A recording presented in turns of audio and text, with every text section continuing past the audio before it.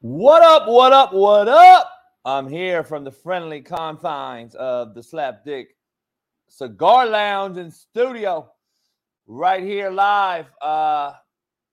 Appreciate you guys. Everybody in the chat, give me a thumbs up. Make sure you can hear me. If you notice, I'm like what we call free balling. Men call it free balling. Give me a thumbs up if you can hear me. You know why? Because I don't have a mic. I don't have a mic anymore. So if you can hear me, let me know. We are all wireless in this bitch. We are all wireless in here, so I can walk around the friendly confines of the Slapdick Studio. I can show you some shit, walk around. We got the new camera set up. I spent a bunch of fucking money yesterday and got this new camera, the wide angle, special fucking zoomer, all kind of whatever shit the IT man, my boy Enoch helped me out with. And now we got this wireless mic strapped up right to me. I can walk around, chill. And breaking news in Cali, it is snowing. I just dropped a Twitter video. It is snowing in California. It is snowing in California. I'm talking really low, by the way, and the shit is right here on me, so I can walk around, move around. You can see, look, you can see the poker chips on the table. If anybody want to get their ass beat, come join me anytime. We're Thirsty Thursday. We're on this Thirsty Thursday today. Please let me know if you think anything needs to be changed. I know lighting is one thing, but you know what? This is kind of the vibe also, so I don't want to go too bright. The only thing I'm changing is, I know it looks like a fireplace behind me on the big TV on the 80-inch. That's not a fireplace, by the way, or a fake fireplace. You know, I don't do fake shit. What it is it's a fan light above me, and it's spinning, and you're seeing the reflection. So that's all it is. On the other side is a mirror, and you're seeing one of the TVs probably reflecting in that. So I'm letting you know what's going on with the setup. So it's 80 degrees on the East Coast. It's snowing on the West Coast. I would say we are fucked. How is it 80 degrees in February on the East Coast? Like, I get it. We're getting close to spring, but it really not spring. Like, we just went through a winter. Now, we're getting the winter on the West Coast. You guys are 80 degrees on the East Coast. I think we're all fucked up, man. Conspiracy theorists are talking right now. Coach, this is a cover-up for what's going on with the train derailment. This is a cover-up for what's going on in East Palestine, Ohio. This is a cover-up for what's going on in Ukraine and Russia and the nukes and China. Shut the fuck up. You know what it is? It's fucking weather. It wasn't a cover-up when it snowed here like 3 years ago. I came home from Vegas and it was snowing like a motherfucker. I had all the dogs were running like crazy in there. They love the snow. Nobody tripped when it flooded the fuck out of Southern California 25 years ago when I was younger, and I had to drive through it, and it flooded my truck.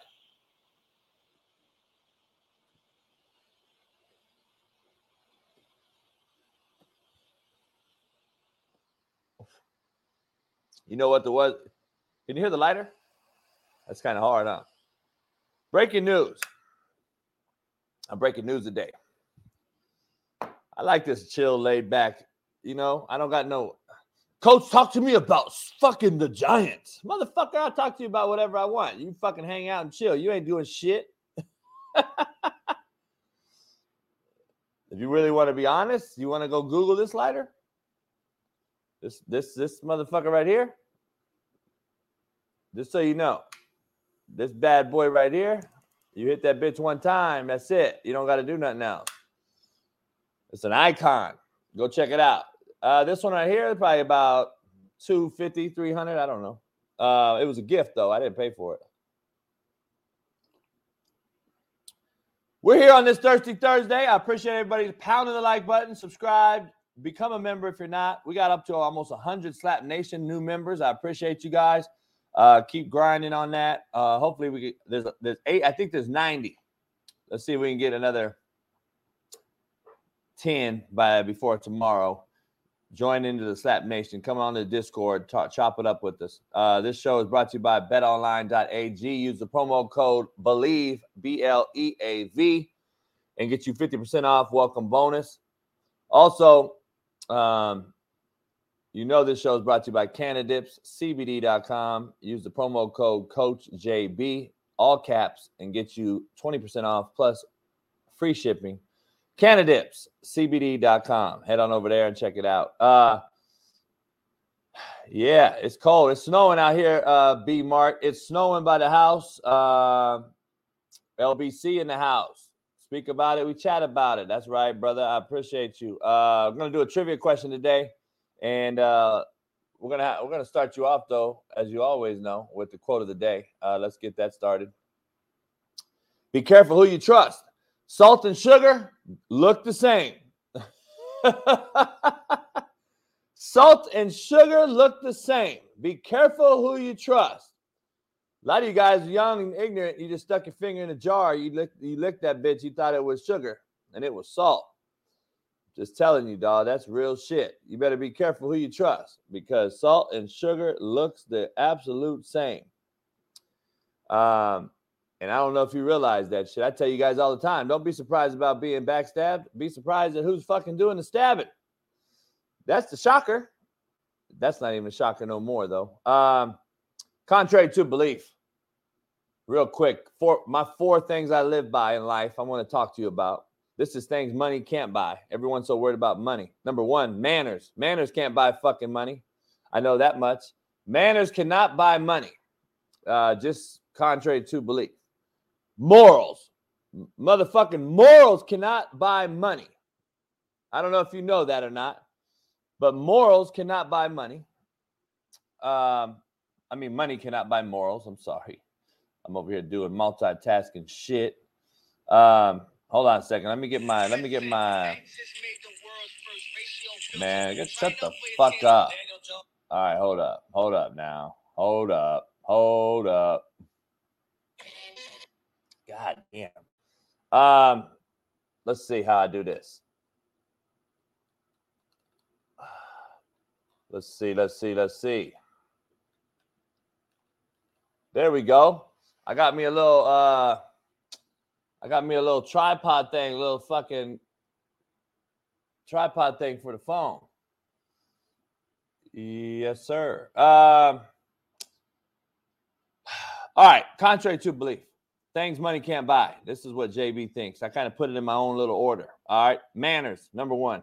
Money can't buy manners. Morals. Or morale. Shit. But morals. Money can't buy morals. Respect. Money can't buy. Character. Common fucking sense. Money can't buy common sense. Trust. Definitely can't buy trust. Patience. Class. Money can't buy class. Can't teach class. Integrity. That's possibly could have been number 1. Money can definitely not buy integrity. That is something you need to figure out on your own. And love. Money can't buy it. Sorry. You could all talk that shit. Why do you think all these actors, why do you think all these people in the entertainment world just recycle each other? What? I'm confused. Why are we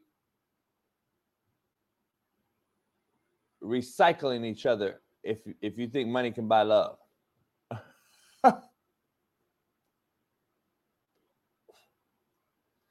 Last night, Alabama played the kid Brandon Miller against South Carolina. It announced it about 3.5 hours before tip-off. And the kid has 41 points and hits the game winner.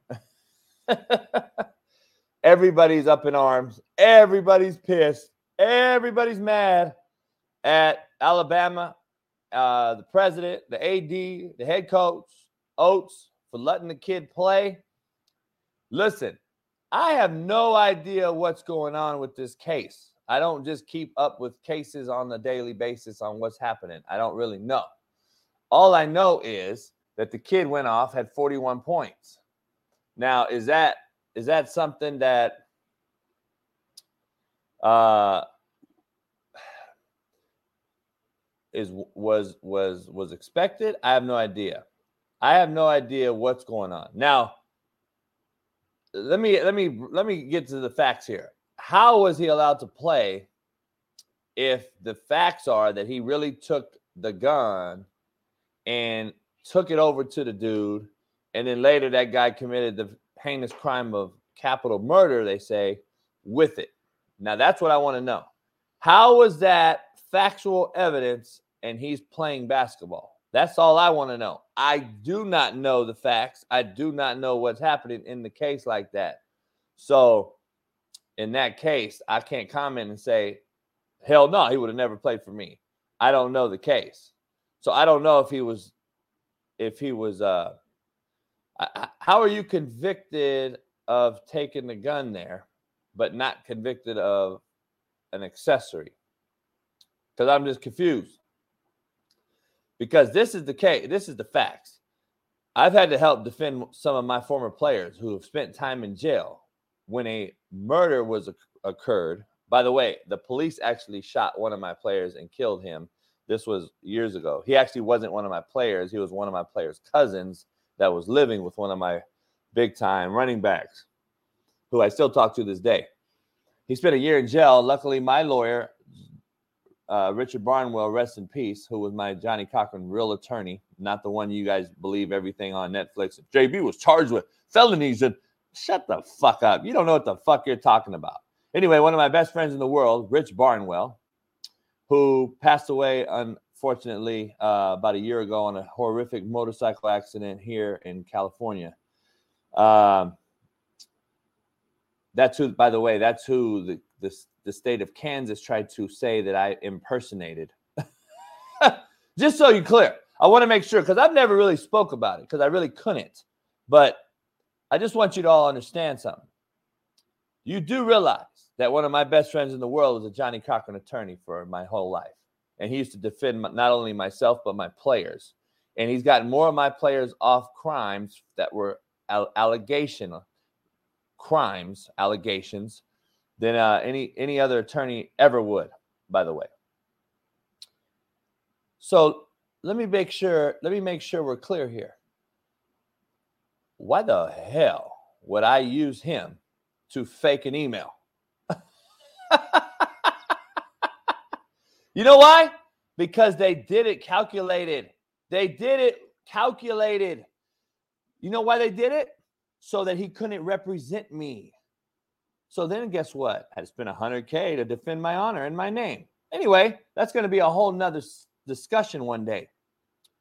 But anyway, Rich passed away last year, unfortunately, on a motorcycle crash on the 101 and the 10 freeway, on the 110 freeway. So the moral of the story is he's defending a lot of my players. Well, one of my former players' cousins got killed by Torrance police. It was on national news. They shot him 28 times. Of course, I defended my kid, and the kid was in the car, and the kid that got shot was actually hitting a lick, was actually stealing purses from some houses. My kid didn't know. He was the kid in the back seat, like, where are we going? He's like, oh, we're going to my girl's house. Now, did my boy know or not? I don't know. But I do know one thing. When they found out my kid, the other kid was robbing, they chased him. And the police chased him. My kid left. Well, they pulled him over, arrested him. 10 minutes later, they shot and killed the kid, his cousin. Shot him 28 times. He had no weapon on him, by the way. And it was national news. The mother sued the city of Torrance and all that. You can Google this story, by the way, that I was a part of, that I helped defend my kid with. Rich Barnwell helped me on this whole thing. So then, guess what that kid was? An accomplice to murder. A murder, they called it murder, and the cops killed the kid. That is in California, by the way. That is what they called it. Accomplice to murder. But my kid was the one that got killed by the police. So let that sink in real quick. Now, just so we're clear, This kid gave a gun to a cat that killed somebody, and there is no accomplice to murder in that case. Now, that is why America's fucked up and divided. We don't have the same laws in America. We don't even have the same laws. California has its own shit. Alabama has its own. And it's like, come on, man. So one of my kids can be in a car. The other kid runs, gets killed by police, and he's an accomplice to murder. But this guy can give a gun to somebody. He goes and kills him, and he's innocent. He's not a suspect. Hey, each his own, man. It is what it is. All I'm telling you is that's what's going on. And I don't know if that is the true case. Would he have ever played for me? Hell no. But that must not be. There's no way for me to fathom that a head coach, athletic director, and president of a university like Alabama, where Nick Saban coaches, would allow that to happen if there wasn't something going on that we don't really know. There's no way they allow that kid to play. Anyway, kid has 41 last night, hits the game winners against South Carolina. And, we'll see what happens. Baltimore Ravens, T. Martin is moving from receivers coach to quarterbacks coach. Holy shit. Now, how many times have you heard me on my show talk about why isn't T. Martin coaching Lamar Jackson? How many times has anyone in here heard me? How about you please raise your hand? How many times have you heard me say, why is T. Martin not coaching Lamar Jackson? Like, I'm just being honest. I want to know, why is T. Martin not coaching Lamar Jackson? So now they hire a cat straight out of college to coach him last year. And now finally they move T over to quarterbacks. But guess what? Is it too late? Because I'm hearing Lamar Jackson wants more money than Deshaun Watson. He wants more guaranteed money than Deshaun Watson. And he doesn't even have an agent.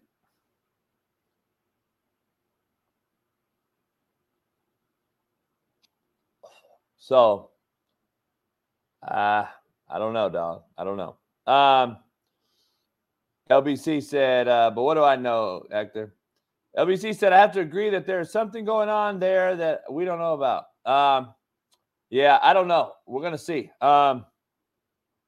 Everybody's up in arms, dog. We're in pins and needles. Everyone's worried about Putin, Russia, China doing weather balloons. There's HD quality pictures of the fighter pilot that shot down the first weather balloon over Myrtle Beach. If you saw the pictures, the balloon is hanging like a device from it. It's over my pay grade, dog. I can't even comment on that type of stuff. I don't know what is going on. TikTok, what up? Man, I got some Cabrillo gear, RJS. I got some Cabrillo gear. Appreciate everybody joining me, man. Hit the like button, subscribe, become a member. Everybody on TikTok, become a member. Come on over to YouTube Live. We're in here in the business, in the new Slapdick Cigar Lounge and studio. Appreciate everybody in here coming on in, chilling.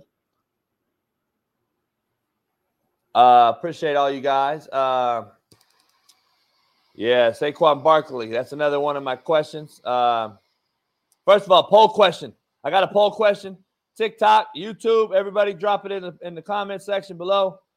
Who do the Giants prioritize? Daniel Jones or Saquon Barkley?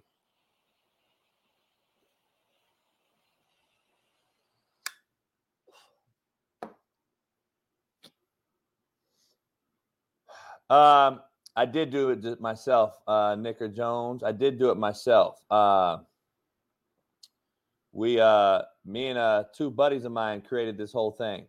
It's so far beyond a garage now. I can't even call it a garage, dog, because it's disrespectful. If you ever see this room, you'll be tripping. Like, damn. Travis Everett came over from TikTok. Much love, much love. It's my crib, Landon Pryor. Who the hell is crib you think it is? Motherfucker. Appreciate you guys coming on over. No bathroom. I didn't put a bathroom in here. Nope. I put a bathroom sign so everyone in here that goes inside knows where the bathroom is and shuts the damn door. That's what that is, so you know. Hector says, Daniel Jones, you prioritize. Saquon said, so listen, I appreciate you guys. Hector knows football because Hector bets football. And if you bet football like Hector does and has success like Hector does, you know football of some degree. Hector knows what he's talking about because I say Daniel Jones for the simple fact that Saquon Barkley has already been injured and is already shown that life expectancy in the NFL at the running back position is short-lived. So if you, Landon, it's all good. I'm just playing with you. If it's short-lived, so how can you make him your priority? Quarterbacks is what drives this league. If we have bad quarterbacks, you're going to have a bad league.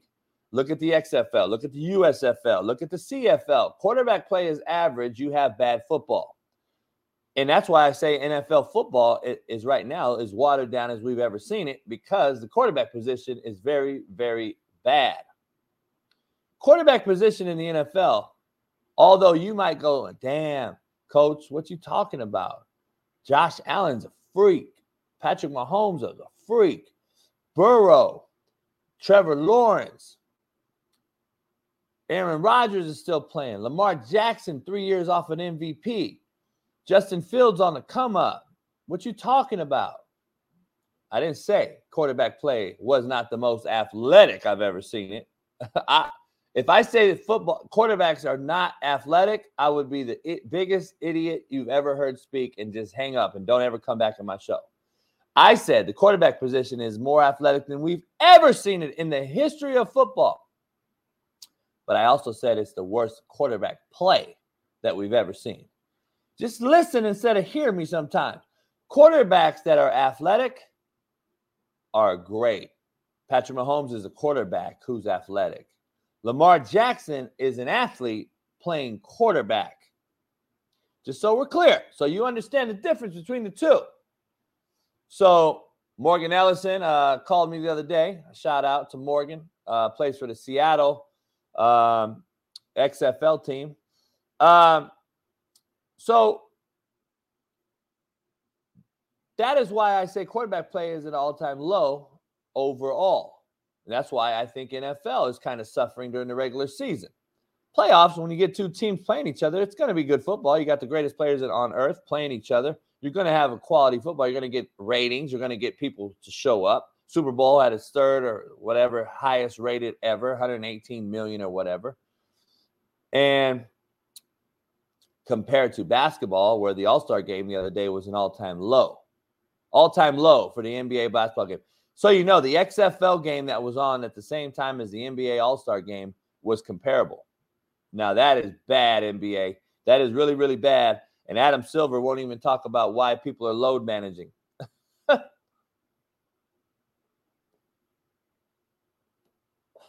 So, that's just my thing. What up, TikTok? Everybody in here, we're in the new Slapdick Cigar studio and lounge. RJS said, I heard Cabrillo need a head coach. Boy, they better keep hoping and wishing and praying. Hey, we got the NASCAR here this weekend in Cali. Is it going to go off, though? Because right outside my door, it's snowing. It is snowing in Southern California right now. And the Fontana Speedway this weekend in Cali is hosting the NASCAR. I got to see if my boy Tyoka Jackson's out here, man, or Bernard Pollard. Are they here? If they are, I might show up to a NASCAR event. Shit, why not? But I heard it's going to be snowing.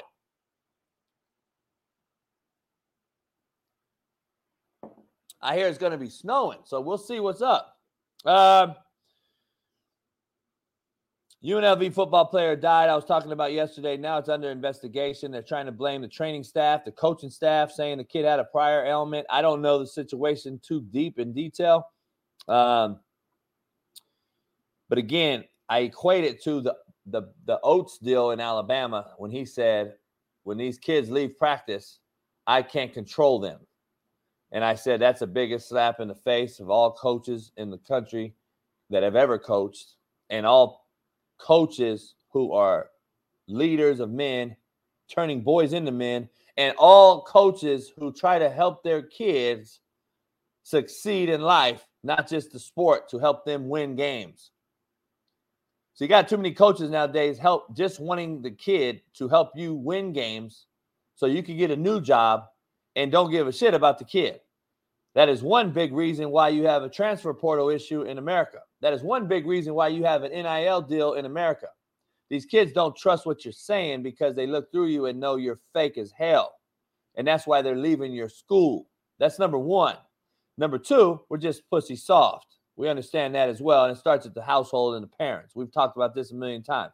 Number three, if the kid don't trust what the coach is selling them and you still sign with them, then it's you problem, son. It is a you problem, mom. You didn't turn over enough rocks to realize that this coach lied to you, and you can't tell the difference between a good character evaluation and a car salesman. That is a you problem, mom, kid, dad, whoever else is involved in the process. Maybe you should tighten your circle up, kid, player, recruit. And maybe you should figure out, okay, something ain't sounding too good. Usually when it's too good, it's true. It's not true. Too good to be true is usually a real thing. It's transferred at an all-time rate.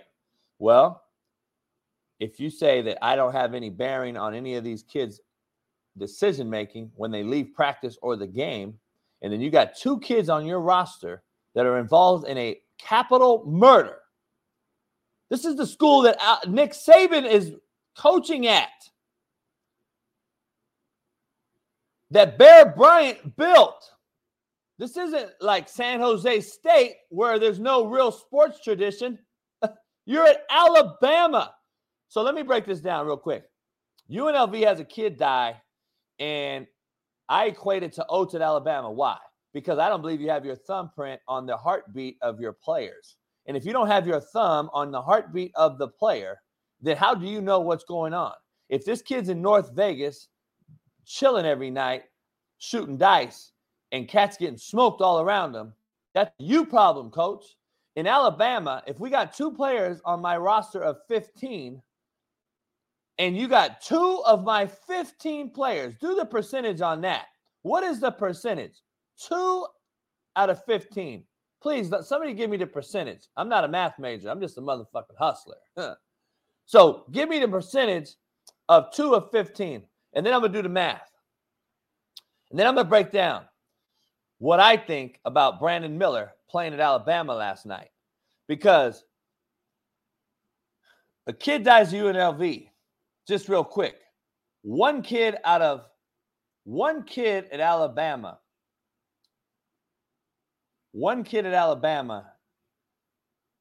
UNLV passes away on a roster of 100, let's just say, all right? 1 out of 100 is a failure. 2 out of 15 at Alabama on a basketball team, which they're saying is about 13%. 13% of your roster just committed a capital murder. Now, here's my question to you. How does the president, the AD, and the head coach allow a player who was involved in a capital murder to play in a game where the other person that pulled the trigger is in jail, and now you have a situation that's on your hands that is going to end up being global news, and it's going to bring a bad light to a great sports program? Well, the coach said, I don't have any bearing on what happens after when I leave here. TikTok cats are saying, it's on the kid. Well, the guy on the TikTok that says it's on the kid is an idiot. You are a fucking dick rider who don't know anything. So you're just talking because you want to talk to me because you're a fanboy. And so, of course, you're talking. I mean, we know who you are. You're a keyboard coward. But you see me later on tomorrow at Walmart, and you'll probably get on your knees and go, because you're a dick rider. So anyway, having said that,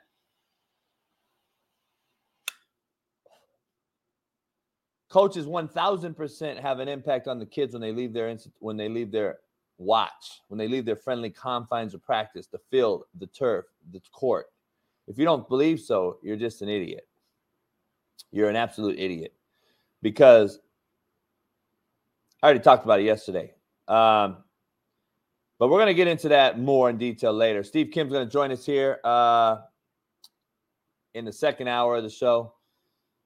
The Titans release Woods. They released Buzzing with the Boys' very own Taylor Lewan. They got under the cap by doing so. Appreciate everybody, man. Yeah, we're at the Cigar Lounge right here on the Coach JB's Slapdick Cigar Lounge and studio. This will be the future studio of the show. We're just working on a few little things. I might have to lighten up a little bit so you can see me, but that's what I want. I want the cigar vibe. So that's what it is. So you see the warmer yellow light. That's it. That is what it is.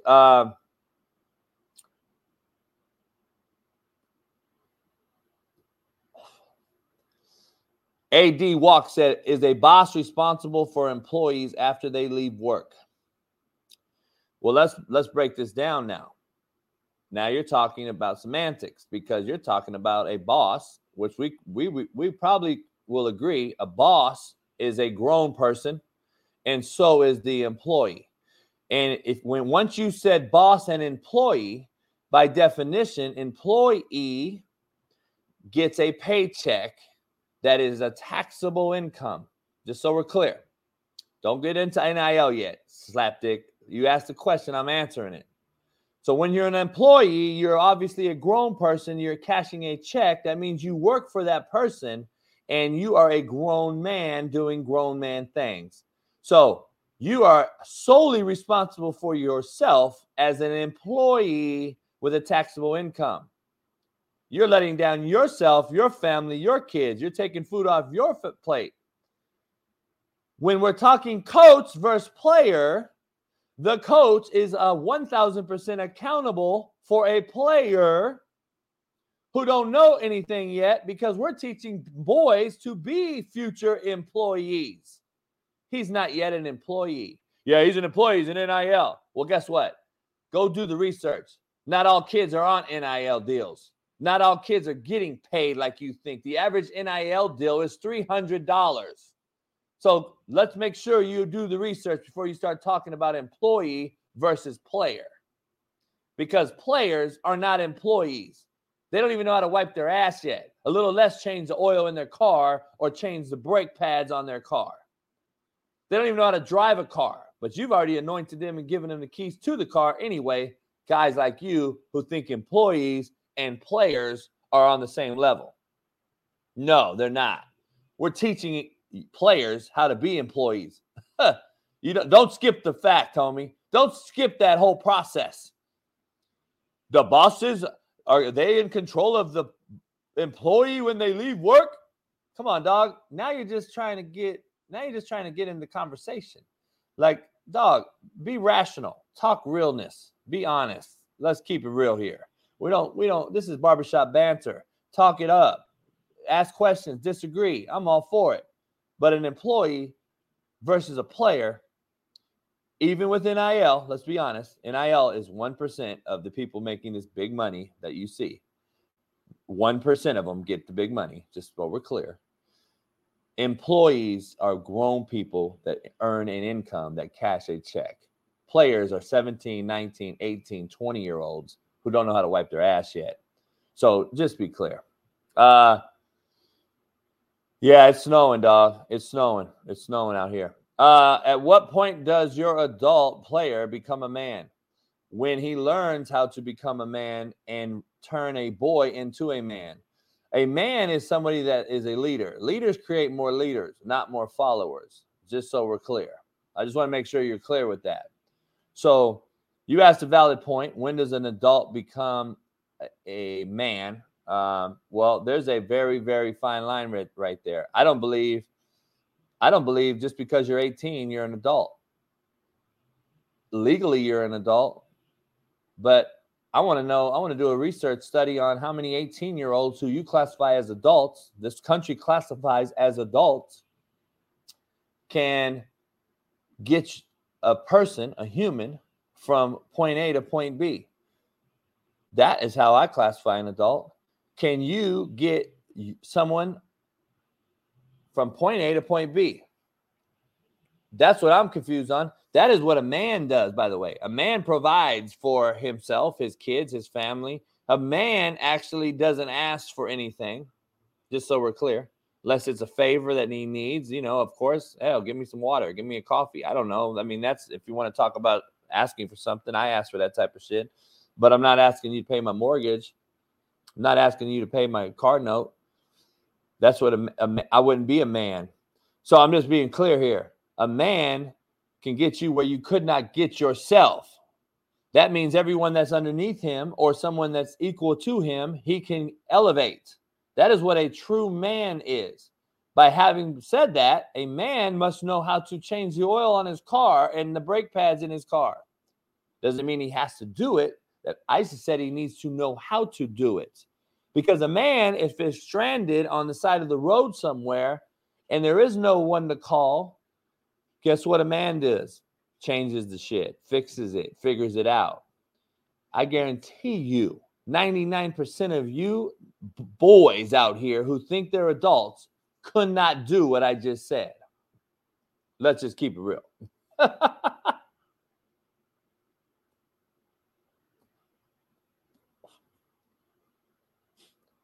Bree, not only is your brain not fully formed till you're 25, I do know for one fact that females mature at a greater rate than males do. And we're only worried about when do you become a man? When does an adult become a man? Shit. Much later than a girl becomes a woman. I'll tell you that.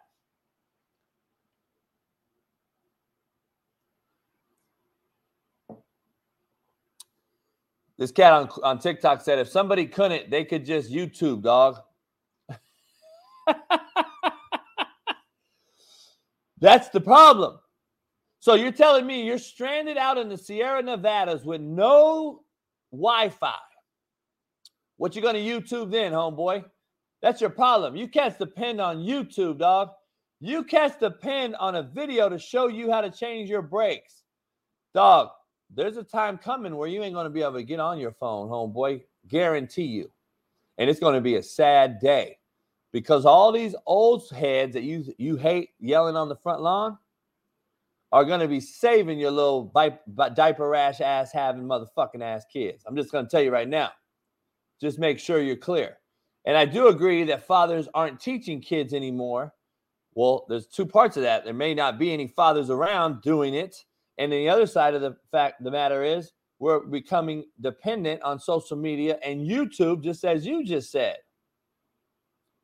So I know people that can YouTube a video, and that does not mean that just because the guy shows you how to change the oil, that you're going to go out there and take the video and change the oil.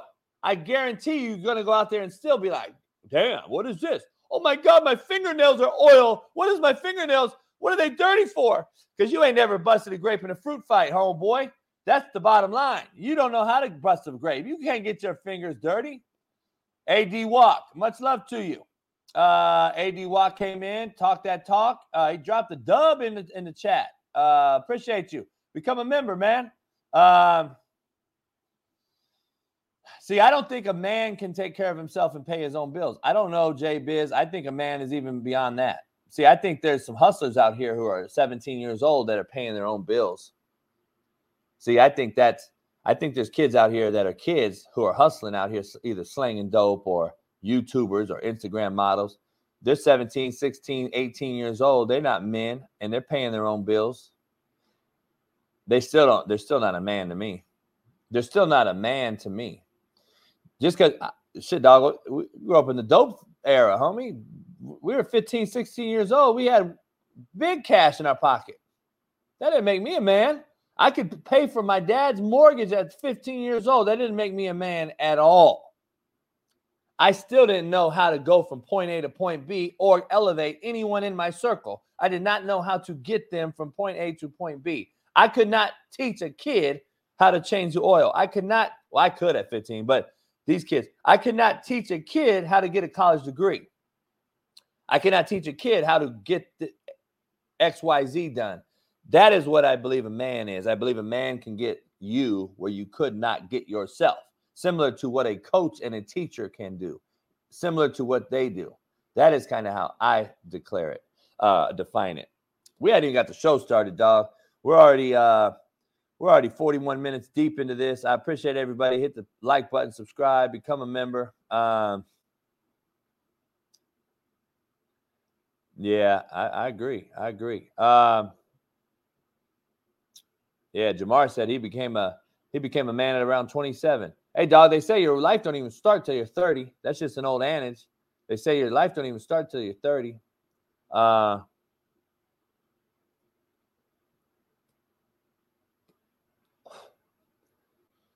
Lot to discuss here. All right, Uncle Ben, what up? Whitlock kicked me off. KC 610 radio. I went on the next day. They hung up on me.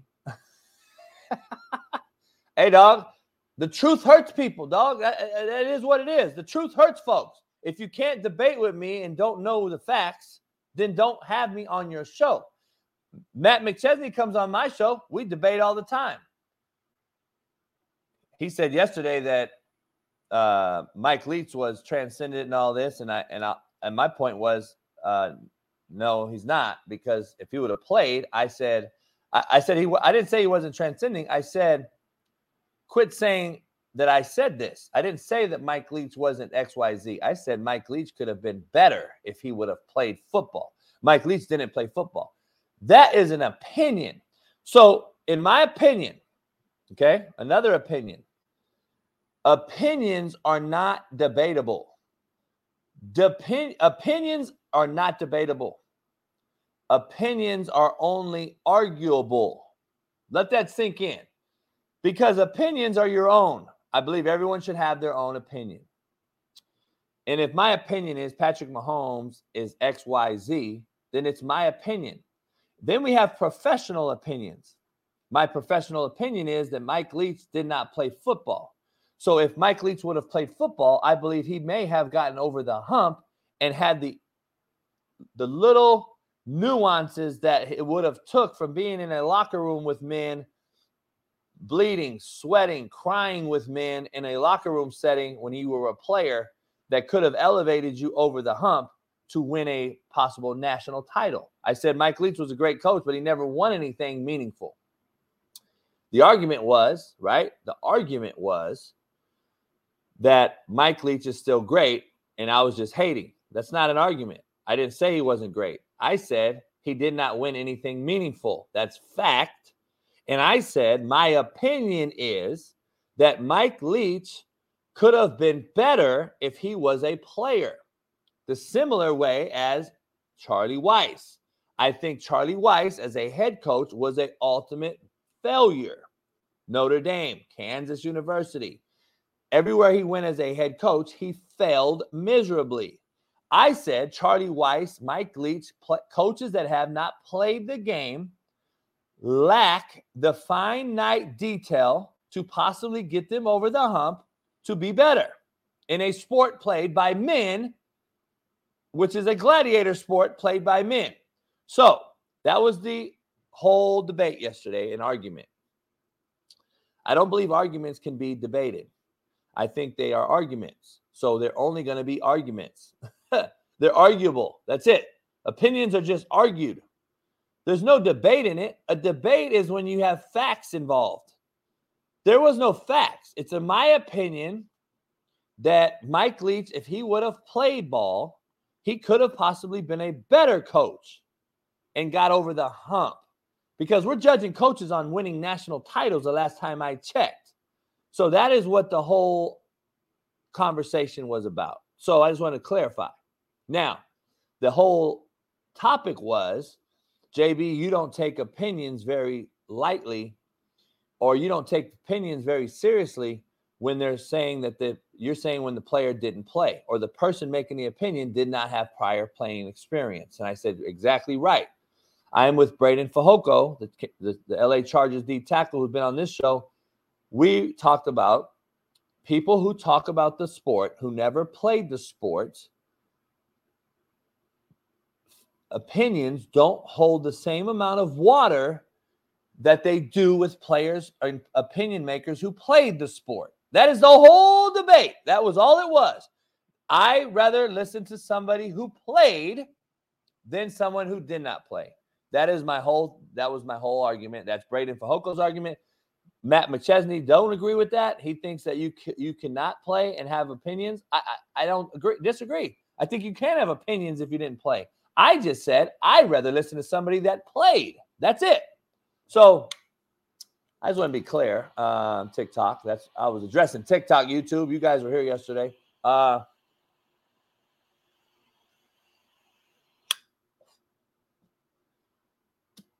want to be clear on all that. Yeah, Charlie Weis was bad as a head coach. I'm just telling you. Charlie and Mike Leach had great seasons, but he never got over that proverbial hump, which we ultimately judge coaches on. And rest in peace, Mike Leach. Great dude, great human.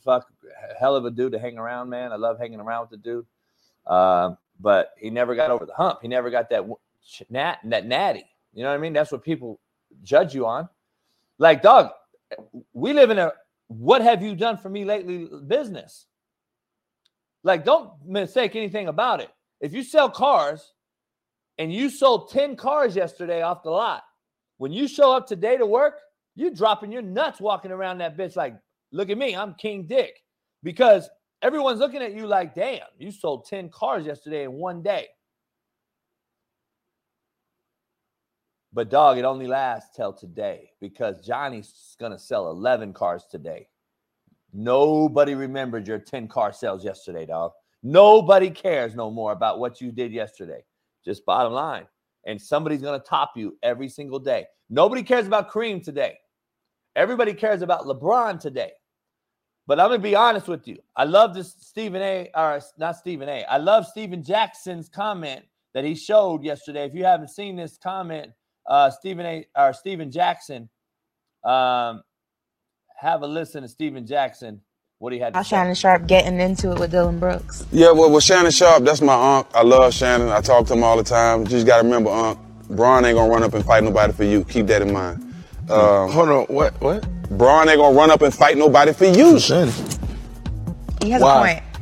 Because that's not Bron's MO. Bron Bron's not going to do that. Man, Bron can see Shannon at a restaurant get into a scuffle. If he with his family, he ain't finna run over there. That's the last thing Bron. So keep that in mind, Uncle Shay. Bron is not gonna fight for you. I know you love him, but he's not gonna. You know what I'm saying? It's not gonna be reciprocated. You can't put up 30-something points the next night to break your record. Then the next night, just say us, you ain't playing. No.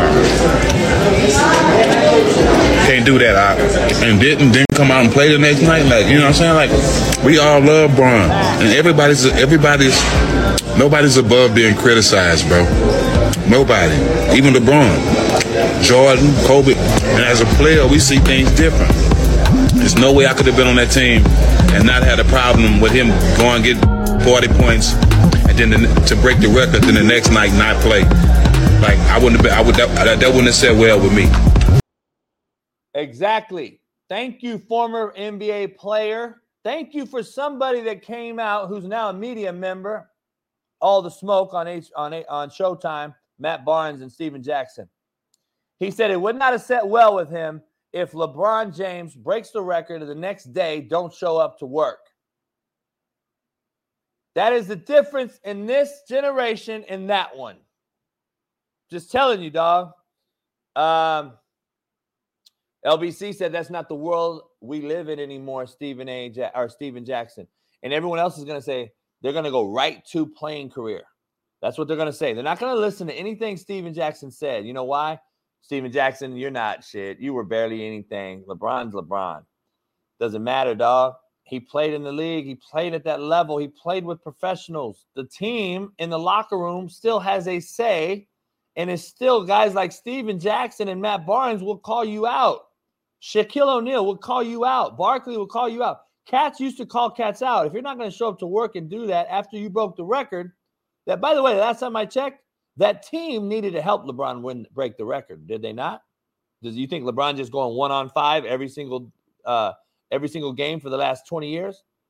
I think his teammates that he's played with helped him get the record. Now, is he special and all that? Yeah.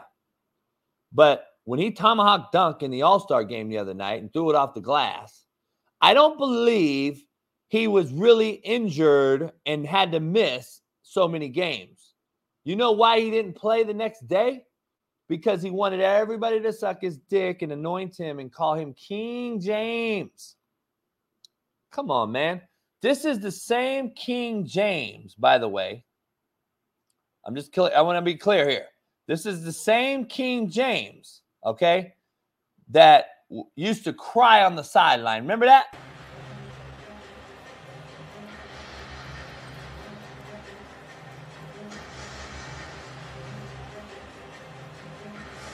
Look at him. He mad. He mad that. Look at him by himself like a little bit. A little bitch by himself over there like this.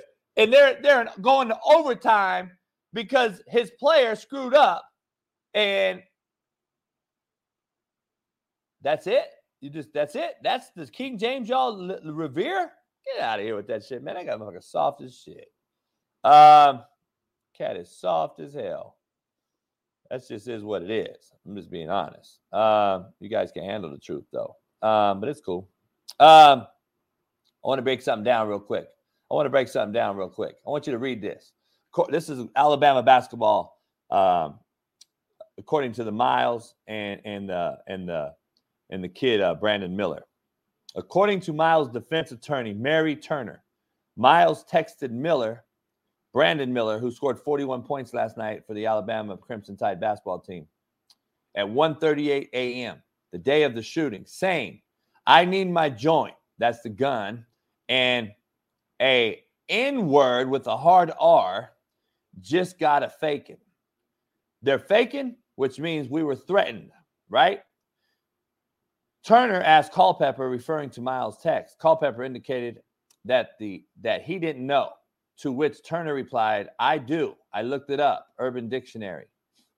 This is how out of sync and out of pocket people are when they're discussing our youth.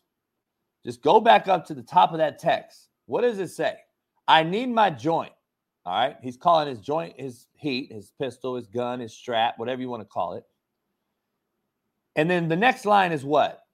A what? A N-word that's dotted out, and then it has a hard R. Now, I want to be clear here as to how out of sync we are and how people are hiring folks that have not a clue how to talk to kids or how to relate to any of these young kids. And you wonder why we have a horrible issue in America. Everybody that's in the chat, all my brothers and sisters in the chat, anyone that's in here, please stand up. I want to know. I want to make sure we're clear here. If any of you, because I only know mostly, I got maybe 2 white friends. If anybody texts me and they're fucking with me and they're calling me and we're talking shit. Now, I don't use the N-word at all. But let's be honest. Would that text message have had an R on it or would it have had an A on it? Y'all ain't this deep. You can't even fathom what this text message is saying right here, dog. This guy is reenacting a text message using an N-word with a hard R. You know damn well Miles texted Brandon Miller and he was like, motherfucker, send me this thing. And you know damn well it had an A at the end of it in his original text. It didn't have no R in it. What are you talking about, coach? You don't even understand what I'm talking about. These are who you are hiring. These are the people you guys are hiring.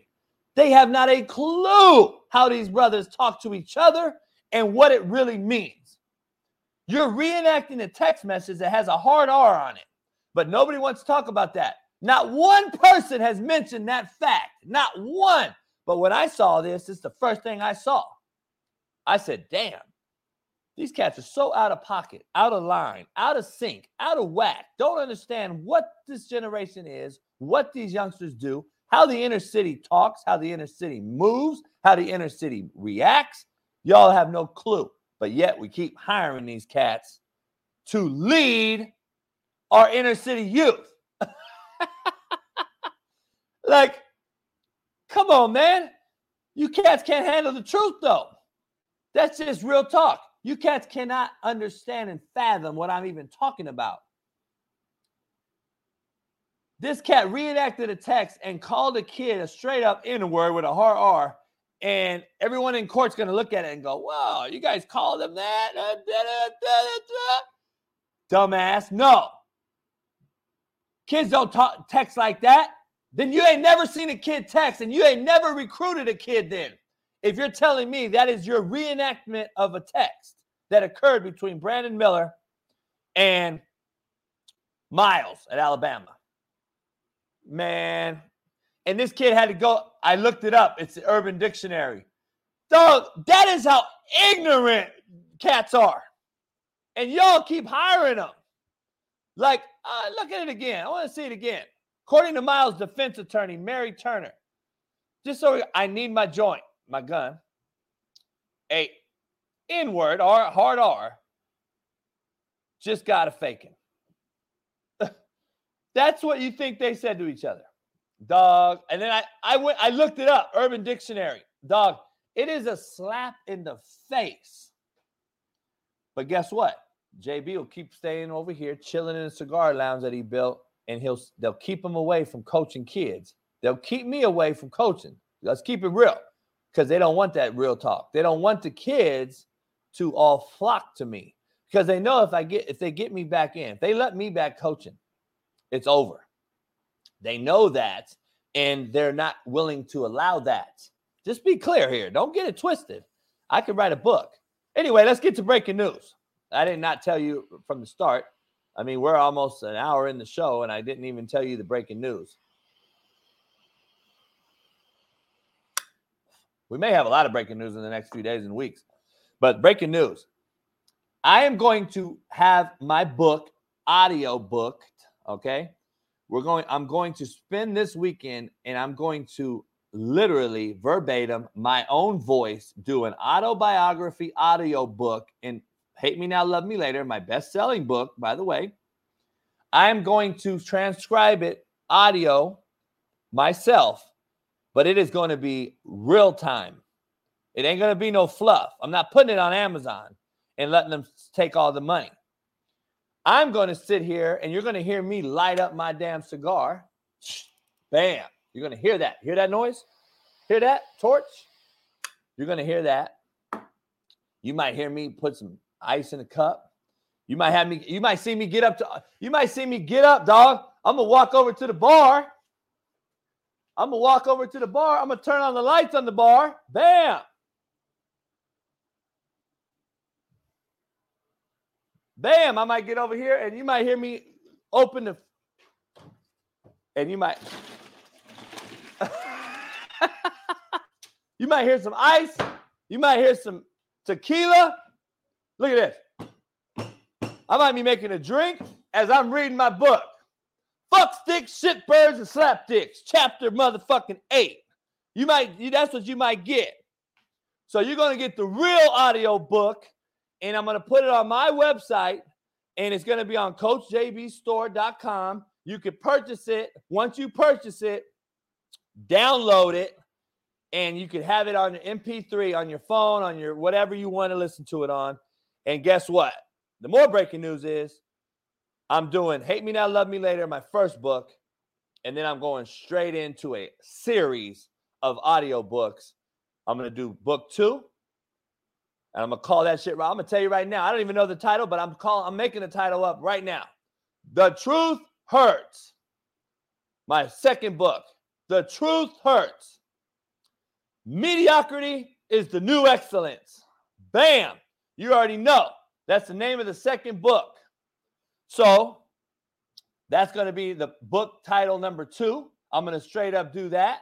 And then Sean Salisbury and I are going to do an audio book on quarterback play and a series of audio books. And we're just going to go down the line. And you're going to have install 1. You're going to have install 2. You're going to have install 3. And I'm going to make a book. I might drop a damn audio book every month around this camp. And then if it blows up and you guys buy it, I'm going to start giving back proceeds to every single swinging dick that really don't give back to nobody that says they do. Don't you love when you go to PetSmart and these cats are sitting there like, can you give $2 to the dogs in Somalia? No, I can't. Because I know the $2 don't go to Somalia.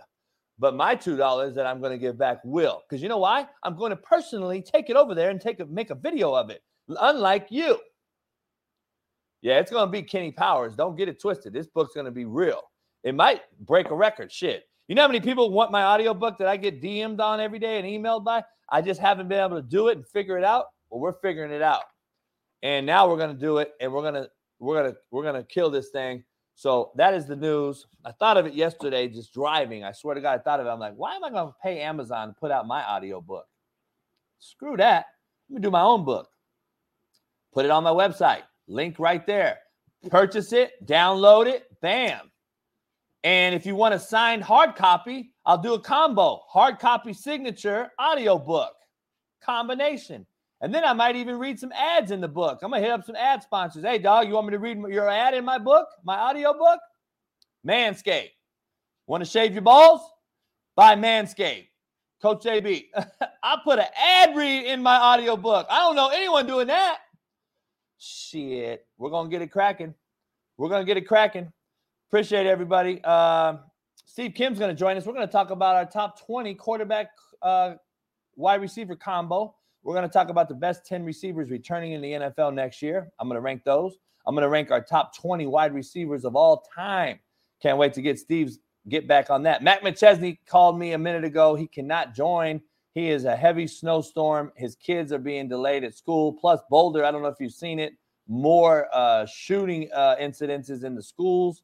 So Matt's dealing with all that, and he'll be on tomorrow for Fearless Friday. Ash, go lay down. Come here, Ash. Come here.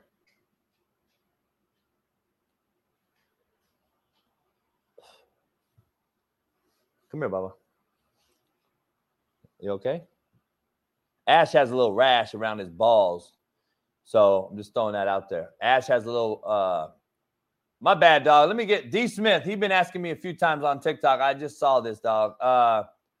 Matt Rule, Rock Wilder's tired of him. Hey, persistence is a mother, man. Persistence gets you paid, homie. Persistence will get you paid. Because you know what? If you don't ask, you're always going to be told no. So much love to you for keep asking about Matt Rule. This kid has asked about Matt Rule for fucking 20 minutes. Let me be honest. I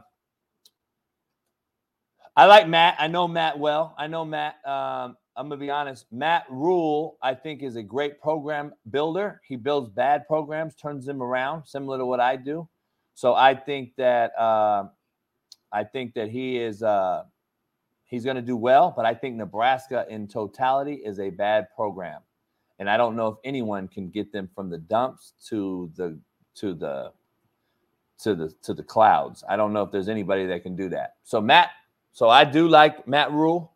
I think he'll do well, but I think Nebraska as a total organization, program, infrastructure is bad. So I think Matt Rule is going to struggle. In the long run, I think he'll be better. But he's not. Don't expect him to just turn overnight. Just come back and say, "Oh my God, he's the greatest thing since sliced bread." I don't think so. So look, I'm adding a new feature. We got a lot to discuss. I don't know if you guys saw Pinky, your favorite porn star. That's her though. I posted on Twitter yesterday. Dog, she went from super thick, which let's break down. If you're not from the hood, you never will know the hood. Okay, just be clear. I'm saying the hood because, I'm from the hood. And when you are almost a midget, I'm going to be honest, a little people, whatever you guys call them, Pinky is short. I've seen her in person. Pinky's like this tall. And, everybody was like, Pinky's super ultra. So let's be real. Do you like Pinky because she used to have ass and was thick? or did you like Pinky because her head game was right? Let's keep it real. You know you watched her on whatever porn site you watch it on. Keep it 100. So let's keep it real. Did you watch her for her ass or for her head game? That's the first question I got. Number one. Number two. If you saw Pinky in real life, she's 4 feet tall and she's super thick, right? Well, I'm sitting there and me and my boys are like, dog, she's a hamburger away from being a 3 technique. And nobody knows what that means if you're not a football coach. But 3 techniques are D tackles, right? Those are 350, 400-pound people. So we're like, we're clowning. Hey, dog, Pinky about a burger away from a 3 technique. So now look at her on the right. And she's clearly a 3 technique. And she's so short that when she blew up, Now this bitch is a Twinkie. She ain't Pinky. She's a straight Twinkie. Roy's in the studio. He's watching Pinky right now perform. Fellatio probably. But anyway, I just want to show you that Pinky. And I guarantee you, every man in the chat that sees this 4-foot behemoth now, who you think is still, no, she ain't thick no more, homie. She is beyond thick. So she's a 3 technique. So everybody in this chat will still hit it. Stop playing. You know damn well you'll hit that big fat bitch right now. Guarantee you. You know damn well. Stop playing. Anyway, man, I got good with some technology last night. I wanted to clarify. I wanted to show you that I got real good with some technology. I learned how to do some shit. Peep this out. Fuck Kansas City Radio 610. You fucking shitbird pussy fucks.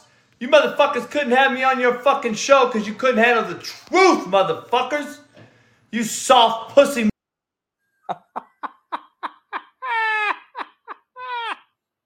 That's a cartoon, dog. I learned how to make a cartoon. I learned how to do what all you females on Instagram do.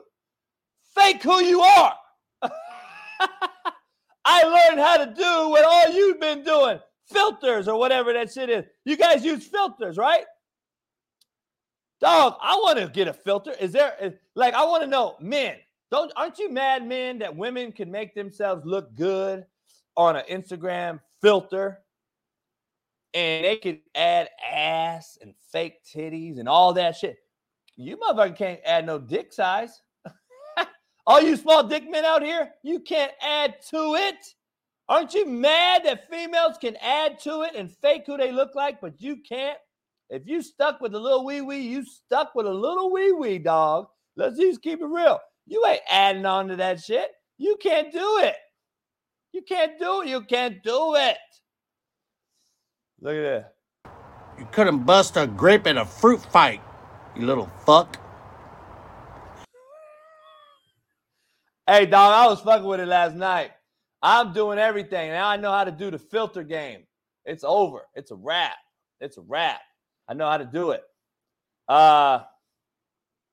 Man, hey, it is what it is, dog. It is what it is. You added 2 inches, Raiders, because your ass got out the water and looked in the mirror. Motherfucker, you didn't add shit. It's called optical illusion. You actually got a clip.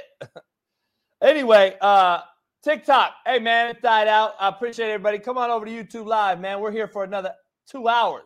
Come check us out. Steve Kim's about to join me. We're going to break down some NFL stuff, man. Much love. Peace.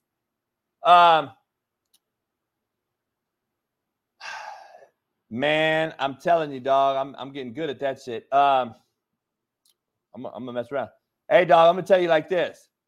Stop fucking around.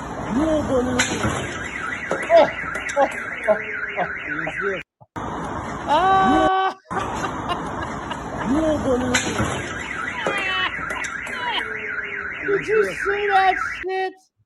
Oh my God. That dude had to have unbelievably broke his shit. All right, women. Lucy, Bree, we're not even talking. I haven't even got into the show yet. And it's already lit. I got a lot to break down today. Hold up. I got to get this done, though. Would you rather Women, smash do you the trust hottest people in trans this? woman in the world or the oldest woman in the world?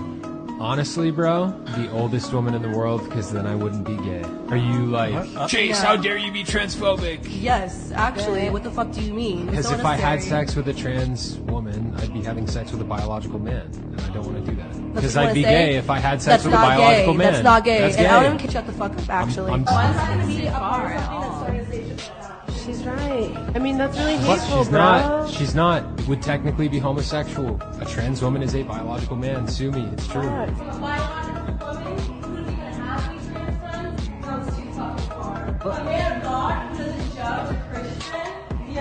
You know what God said? It said he made the man and women. He made the man and woman. I just told you I'm not gay. I'll pass on that. Thanks, though. Hey, dog, I got to side with the man here, the dude talking. Let's keep it real. Do any of you in here believe that right there? Like, let's just keep it real. Do any of you in there? So she got, again, why did Whitlock hang up on me? Why did Kansas City 610 AM radio bitch made cats hang up on me? They can't take the truth. They can't handle the truth. Like, they literally said, no, you are wrong. It's fucked up. That he said a trans woman is a biological man, a made-up human. And you're saying if I had sex with it, I'm not gay. Wrong. You are gay. You had sex with a dude. Like, let's just keep it real, man. Like, I'm just confused here. Like, let's keep it real. You are 1,000% having sex with a biological man, a made-up human, and the girl can't handle it. I'm telling you, dog, we have a lot of these situations in here in this world. We have a lot of these situations. And dog, when you tell the truth to people and they don't like it, they back out and get going. They don't want to hear. They're out of there. They're gone. Bye. Peace. And they don't want to debate you because they can't debate you because factual evidence is the only thing that's debatable. Opinions are only arguable. You can't argue an opinion. I mean, you can't debate an opinion. You can only argue one. But nobody wants to talk about that.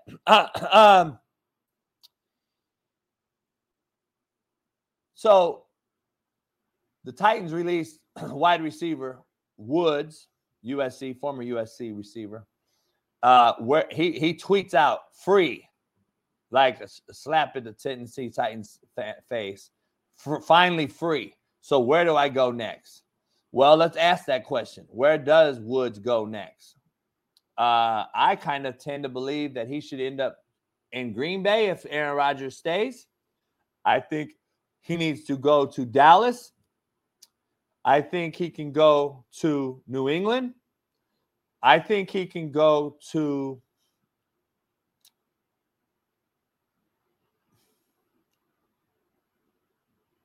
Tampa. I think Mike Evans is getting older.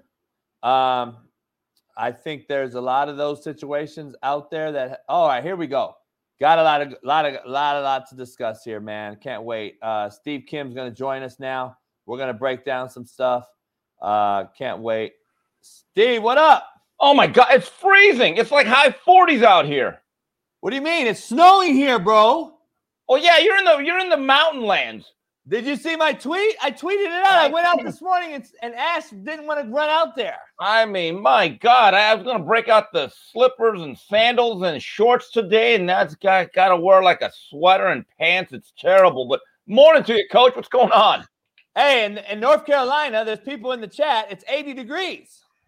80. Wow. And by the way, in South Florida, Dade County, Miami, it's about 75 to 80. So for all you young, enterprising 4- and 5-star football players, keep that in mind. Just keep that. But anyway, let's get to your show. What's going on, man? What's going on? All right. Steve Kim, sponsored by University of Miami Hurricanes football. The best he's taking the best direct shots, 17 you can buy. at UCLA and USC. Direct shots at USC and UCLA because it's snowing here for the first time in 400 years. I'm wireless. I got a wireless mic. I can walk around the. Oh, yeah, hold on, though. Watch this, dog. Steve, watch this shit. We're gonna take this to a new level. Steve Kim now has the full face. I'm walking around, Steve. I'm walking around the lounge, and I could go over here, make a drink. I'm not gonna make a drink because I would look like a drunk. I would be so abused. But Steve, you hear me pretty good, right? Very good. Hey, it's unbelievable. I can make coffee over here. I could do whatever. There's all kind of shit I could do. I can make coffee. I could make me a little omelet on the little George Foreman. I can do whatever. You can see the poker chips now, right? That's a setup. It's a nice setup. I got a little setup, man. Got a little cool setup. So we got a new camera yesterday. We got the new wireless mics. We're in the cigar lounge now. Steve loves the cigar lounge, by the way. He sits right to the right of me, right here. He sits right here. Steve does. That's my seat. Play poker. Yeah, that's his seat. He'll play poker right here. These are Steve's chips, actually, that he won. He was winning some, and this is his chips. And then I think I took his money at the end. Yeah, everyone did. Hey, let me ask you a question. I haven't even got into the show yet, and we're already an hour and a half in because I'm just on my daily rants. I learned some technology. I've gotten really good. I don't know if you saw this. I got to show you my new technology, Steve. Fuck Kansas City Radio 610. You fucking shitbird, pussy fucks. You motherfuckers couldn't have me on your. Hey, you got your own avatar. I like that. I'm going to make you one. And I'm going to teach you how to do it.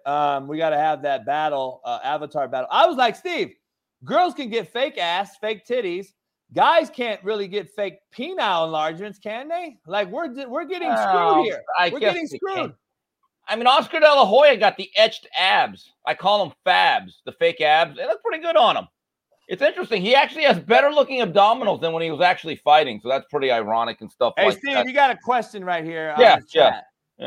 You see that question? Were you there?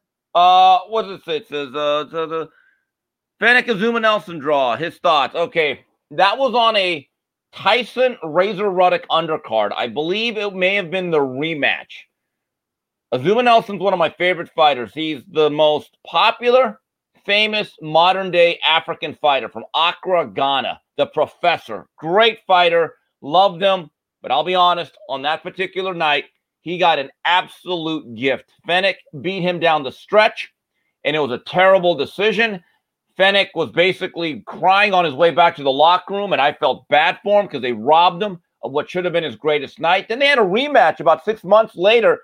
Now, this is the measure of Azuma Nelson. He actually said, you know what? I'll go to Australia, where you're from, to take you on. I think they fought in Melbourne in front of like 40,000 people. And the Professor got his revenge, kept landing right hands, knocked him down a few times. But really, that first fight, that should have been a fight where Jeff Fennec got his hands raised. Wow. Yeah, they were asking it. They're like, were you there? I said, Steve. No, I was not there. I was barely. I was in the process of dropping out of Cal State LA. I could not afford Tyson fights back then. Cal State LA, lovely school. Yeah. All right, so listen, the Baltimore Ravens finally moved T. Martin to coaching quarterbacks, and on this show, I've been on this show 2 years now saying T. Martin not coaching Lamar Jackson is the single most ignorant move of any head coach has made in the NFL, and no one wants to talk about it as a positional coach. T. Martin, good friend of mine, by the way, won the Natty after Peyton Manning couldn't do it. So he holds. He's in Tennessee lore. He's in Tennessee lore as a volunteer. But like, wouldn't you? And I'm not even talking about because he's black and Lamar's black. I'm not even going to get into that. I'm going to get into he's a quarterback, and you and Matt and I had this discussion yesterday about taking the opinions of a guy that actually played the position over a guy that never played. We had a debate because Matt was like, well, I think you could have opinions and not play. And I go, you can have opinions. That doesn't mean I'm going to fucking value them. But what I mean is T. Martin should have been coaching Lamar Jackson for the last 2-3 years. You mean as a position coach or as a coordinator?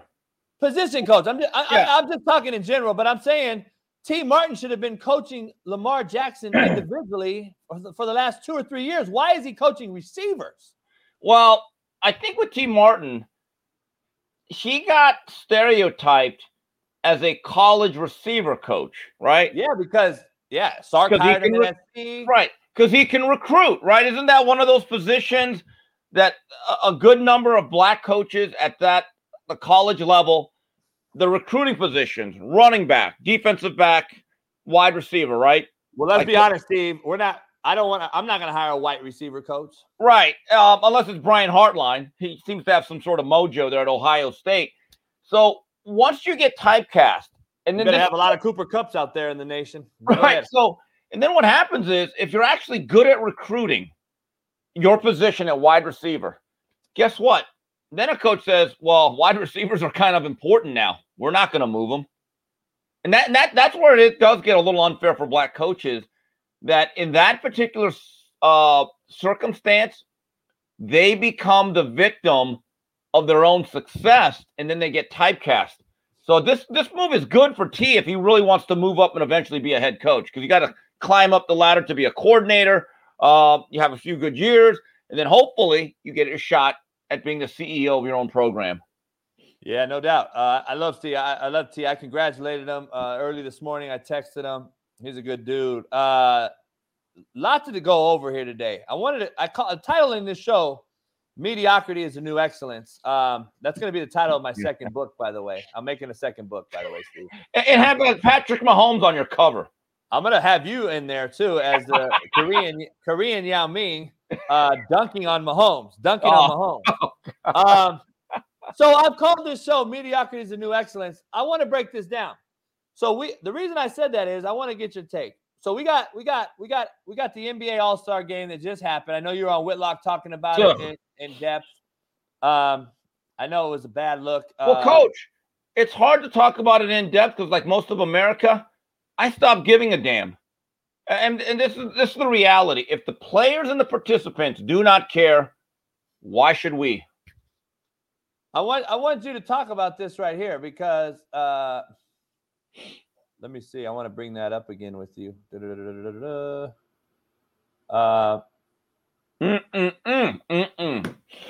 Boy, those numbers have gone down like Enron stock, Coach. 29% and viewership 27% from last year. It's argued. So that game was on at the same time as the DC XFL game, and it was comparable ratings.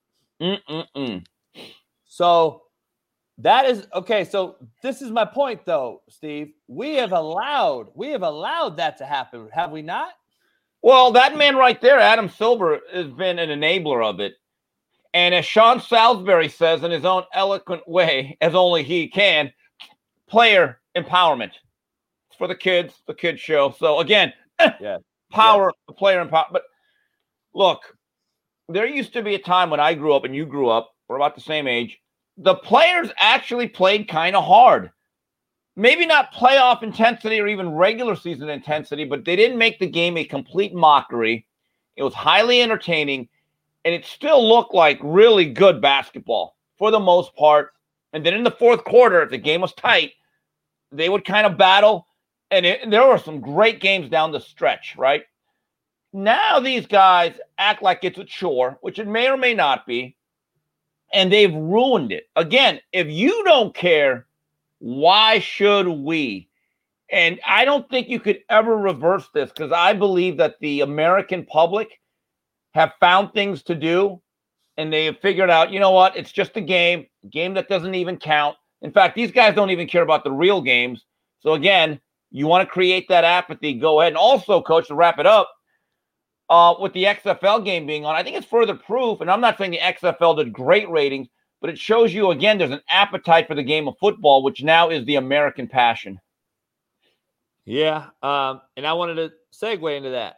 Mediocrity is new excellence. We've allowed the All-Star game to basically let people free run, go dunk, go do whatever you want, shoot half-court threes. Everyone's in. Oh, Tatum had 55. Well, do you think Tatum would have ever had 55 with Kobe Bryant on the court or Michael Jordan or any of those players late in the game when the game's in crunch time? You think they're letting them shoot, or Dame Lillard?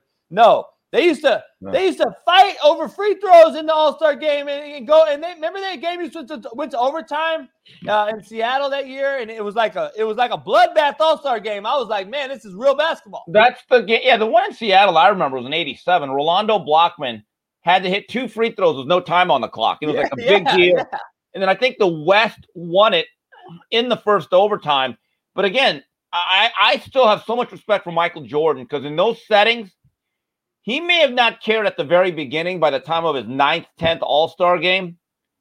But by the third quarter, if that game was there to be won and he saw a guy competing, he would raise his level.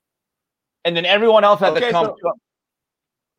Yeah, no doubt. No, listen, I was talking to Danny Green, a good friend of mine. He's a good dude. I was talking to Danny and a couple years ago, and Danny was like, dog, we got agreement. The game starts, we're like, hey, let's let guys hit, let's let guys dunk. If there's a free break, let's not hold them up. We're not going to hold them up. Now, in the fourth quarter, when the game's tight, we're going to take that foul. We're going to hack you. We're going to put you on the line. Nowadays, that ain't even happening. That was just 2 years ago. Now it's not even happening. I remember a game. I think this was 2000 or 2001, the year Iverson won the MVP and led the Sixers to the finals. The All-Star game, I think, was on an East Coast city. It may have been Philadelphia. The East was down by like 16, 18 points in the fourth quarter. And guess what? A game broke out, and I think they ended up making this unbelievable comeback down the stretch. It was great drama. Look what the NFL players have done to the Pro Bowl. No, that was my segue. Go ahead, into it. That's what I wanted to talk to you about. Like, that is unbelievable. So now mediocrity, the new excellence, NFL Pro Bowl, NBA All-Star, our two most watched sports are absolutely. They don't care. And it's a shame what's happened to it. And they always talk about the injury factor, and I get it. This is a high-contact, violent collision sport. But, Jason, I don't remember that many injuries really impacting players during the Pro Bowl when I grew up. Me either. I really don't. So the only one I remember is Edwards blowing his knee out in the sand on a beach volleyball game. Yeah, I mean, that's a freak accident, right? Right. So the players have done this. They have created anarchy. It's time for the adults to take over. But I'll say it again. I think it's too late. I agree. UNLV football player dies, now under investigation. Alabama freshman Brandon Miller played last night after he was supposedly handed the gun to Miles, who ended up capital murder, kill the person. Like, what is going on? I don't know too much about the Alabama deal. I don't know if you do, but the text message dropped. I showed it earlier. The kid apparently gave the gun to the guy, and he is basically playing and had 41 points last night and hit the game. Oh, that's why. I'm like, damn, Alabama, I need to go there and coach. Oh, that's why. It reminds me of that old phrase. I remember one year, it was during the dunk contest. This is like 15 years ago. And some guy does a dunk, and Charles Barkley's on TNT. He goes, kids, go to school. Be good to your teachers. Study and get your education. But if you can do that, don't worry about it. We'll handle it. So it's all about what can you do and what can you get away with. He's not lying. My point was, I brought up this thing, mediocrity is new excellence. I was talking about coaches. The coach Oates, the coach for Alabama, who I've started to. I'm a double-edged sword guy here.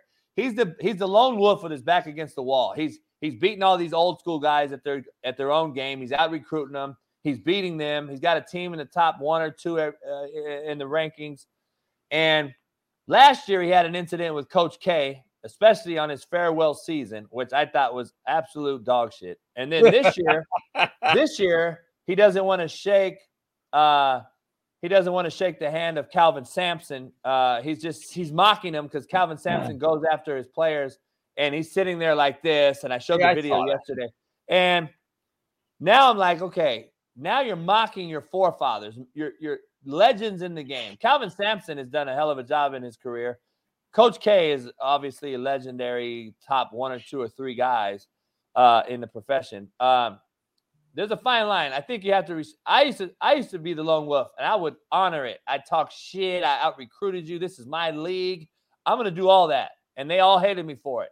But I would pay homage to my forefathers, to my mentors, or to my elders. Basically, I just think we've lost track of that. And this guy right here is starting to show that, and I'm just like, I don't know. And then he makes a comment, Steve. What happens off the court, out of my control. And I'm like, no, it's not. No, it's not. I'm not as a college coach. Nope.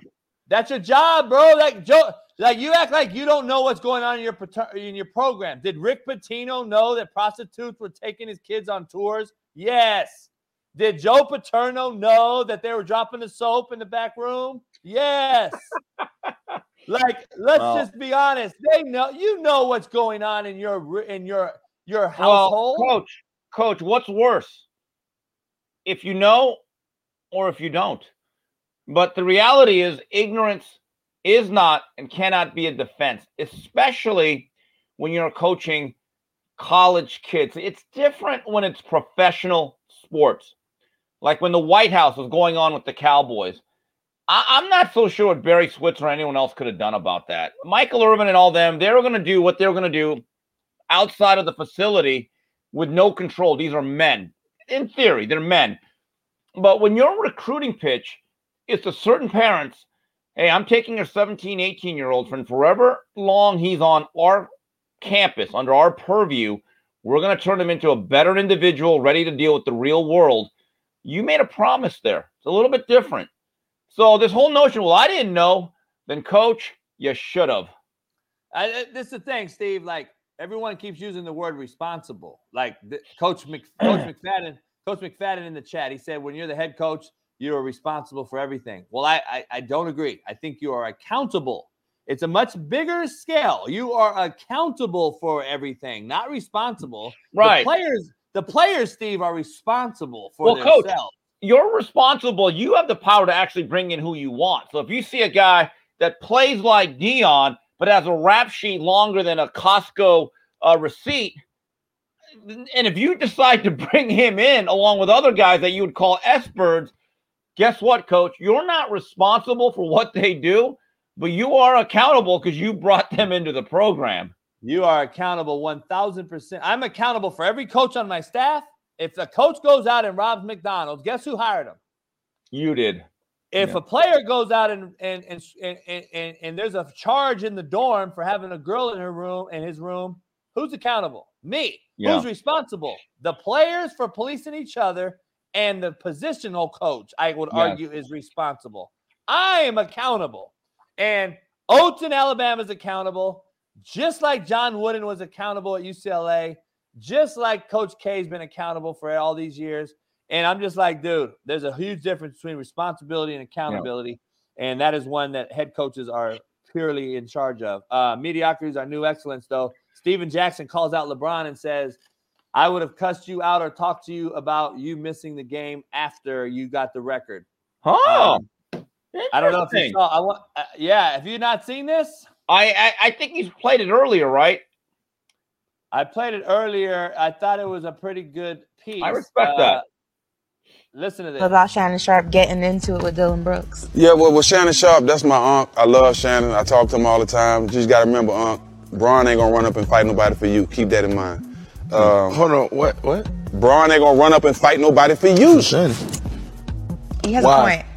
Because that's not Bron's MO. Bron's not going to do that. Man, Bron can see Shannon at a restaurant get into a scuffle. If he with his family, he ain't finna run over there. That's the last thing Bron, so keep that in mind, Uncle Shay. Bron is not gonna fight for you. I know you love him, but he's not gonna, you know what I'm saying? It's not gonna be reciprocated. You can't put up 30-something points the next night to break your record. Then the next night, just say, us, you ain't playing. Nah. Can't do that. And didn't come out and play the next night. Like, you know what I'm saying? Like, we all love Bron. And nobody's above being criticized, bro. Nobody. Even LeBron. Jordan, Kobe. And as a player, we see things different. There's no way I could have been on that team and not had a problem with him going and get 40 points and then to break the record, then the next night not play. Wow. I've said this before, Steve. Players know, and they have an issue. Like, how do you just – I know why he missed. I'm just telling you right now. Yeah. He wanted all eyes on him. I'm King Dick Swinger. I'm the champ. I hold the record. I don't need to play the next few days. Like, then he say, oh, he's been injured. He missed like 5 games in a row after that. I mean, hasn't he load managed enough the last few years? Steve, though, and then the first play in the All-Star game, he throws it on the backboard over Tatum and dunks it. I'm like, wait, you've been hurt for 5 days? Has Steven Jackson taken the red pill? He said some things. I'm like, Jack, kind of agree with you there. Yeah. I think it's interesting because, look, LeBron is such a protected guy that anyone that says anything critical about him will either be called, depending on what race they are, a coon Uncle Tom sellout or a racist. Like, there's no room for nuanced discussion on this guy. And I give Steven Jackson credit because I know that he's quote unquote off code there. But Jack, I like this. I like what you're doing lately. Keep it up there, Jack. All right, let's get into some football and some stuff here. All right. The best coaching hires this offseason. I'm gonna give you my top 5. I'm gonna start at number 5. I'm gonna go with the Gannon kid who can't even change his diapers yet. I'm gonna go with him. I think he was the worst offseason hire. Got the job for Arizona. The kids call it cringeworthy. His introductory presser was cringy to me. I thought it was a joke, but that's who we're hiring now. Number 4, I'm going to go with the offensive-minded Shane Steichen. I think that was a hire that at least I agree. You got to start hiring some offensive guys. Obviously, 7 of the 8 coaches in the playoffs are offensive coaches. I'm going to go number 3, DeMeco Ryans. I believe that at least he has some familiarity with the organization in Houston. He played the position. He's going to have a instant credibility in the locker room, but I believe Houston's the bigger problem, not the coach. And by default, Steve, number 2 best hire this offseason, Frank Reich. Good football man. He's a good football guy. I don't know if he's had any success since he came back from that Houston Oilers 35-3 game. But anyway, and number 1, I'm going to go Sean Payton, obviously, in Denver.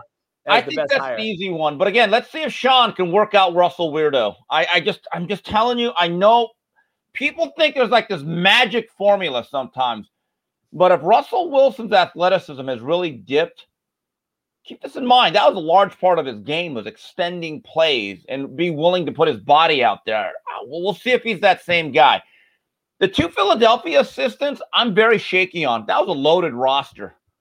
Okay, and anyone that has to coach Kyler Murray, I just have one thing to say. My condolences. The hire good luck. Yeah, good luck, and I hope your money's guaranteed on the front end. The hire that I really like a lot, DeMeco Ryans. I think he fits. I like the fact he played football. He has stayed in great shape, so he has the look. He's got the backing of the community, the franchise, and former players. And this coach will last more than 1 year. I will make a guarantee he'll get at least 2. So DeMeco Ryans, I think, has turned around at least the feeling and the atmosphere in that building, and I think that's key. So DeMeco Ryans, I really like that hire. All right. Poll question for today was, and I'm going to ask you this question. Who do you prioritize in New York? Daniel Jones, Saquon Barkley? Okay. At what price? If they both, that's the thing. I don't want to pay a running back. Look, I love Saquon Barkley, okay? I believe his uncle was Iran the Blade Barkley, former middleweight champion, beat Tommy Hearns twice. But with that said, with his injury history, are you paying him $12 to $13 million on a second contract? I don't. Yeah. Yeah, see, now, if Daniel Jones could be in that $30 million range instead of the 40 plus, I like Daniel Jones. That's just my view. But if Daniel Jones does not want to, quote, unquote settle for $30 million, then I got to cut bait. And you know what Daniel Jones is kind of asking for and what he's really worth. It's that great line from Arliss. I don't know if you remember that show on HBO when he played the sports agent. So Arliss is like negotiating this deal for some pitcher. And the owner's across the desk and he goes, well, okay, we're going to offer your guy $800,000 for this year. And Arliss goes, $800,000? This guy's got a family to feed. Daniel, you'll be okay at $30 million. I know it's New York. You could still buy a nice 2-bedroom loft. I think if you go beyond $35 million for Daniel Jones, now you're overpaying for that guy. Let me ask you this, though. A second question to that. I take Daniel Jones because in the NFL, obviously, quarterbacks are already average. They're already average. But right, and you know what? And look, Daniel Jones has to realize, let Brian Daboll surround me with some weapons, because let's be fair, he didn't exactly have Plaxico Burress or Amani Toomer outside, and let Daboll continue to develop me. Look, I know it's about the money because it's a business, but for Daniel Jones to have a pretty good season, okay, let's not overblow it. It was pretty good. He made some strides. For him to now start over in a new offense, new city, new town, new system, I don't think that's what's best for him as a player. I don't either. At some point, Steve, we're going to have to drop our nuts and start thinking about sacrificing because Tom Brady, who won 7 titles, did it early on. And I don't believe everyone is taking this now approach that we got to get the bag. We got to one up everybody. And I'm like, dog, your career is not going to very, very, very long. Right. And the other thing is, I have a question. Just because Cleveland made one of the worst deals in the history of the world since the sale of Manhattan, that means every other team has to live. I don't get it. I really don't. If some agent came up to me and it was not an elite quarterback and they brought up the words, Deshaun Watson, I think at time, if you're going to bring up Deshaun Watson, go ahead. Get out of the office because you're not getting that. Really, like you said, drop your testicles. All right. So now the rumors are out there that Lamar Jackson, every single negotiation that he made last year was greater money request than what Deshaun Watson got.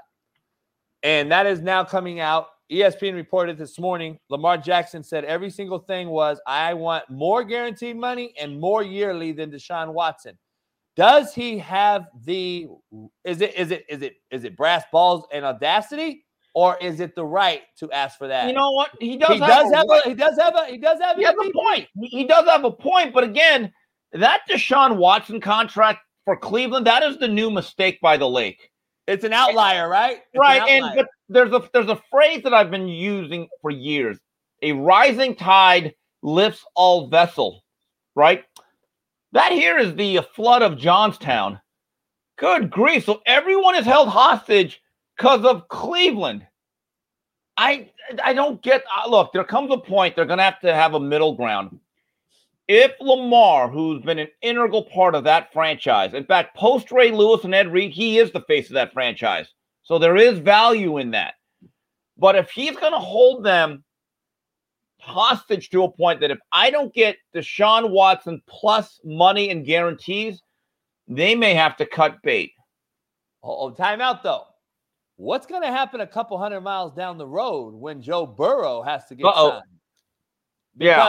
Because there's an outlier here, and it's called Deshaun Watson and the Cleveland Browns. They are the outlier. They screwed the marketplace up for everyone else. And Steve, we live in a peer-pressured life. Social media has become the new peer pressure for these guys to either say, oh, man, you're a 5-star and you don't start at Alabama, but your homeboy that was with you as a 5-star in high school. Or you're not getting this NIL money?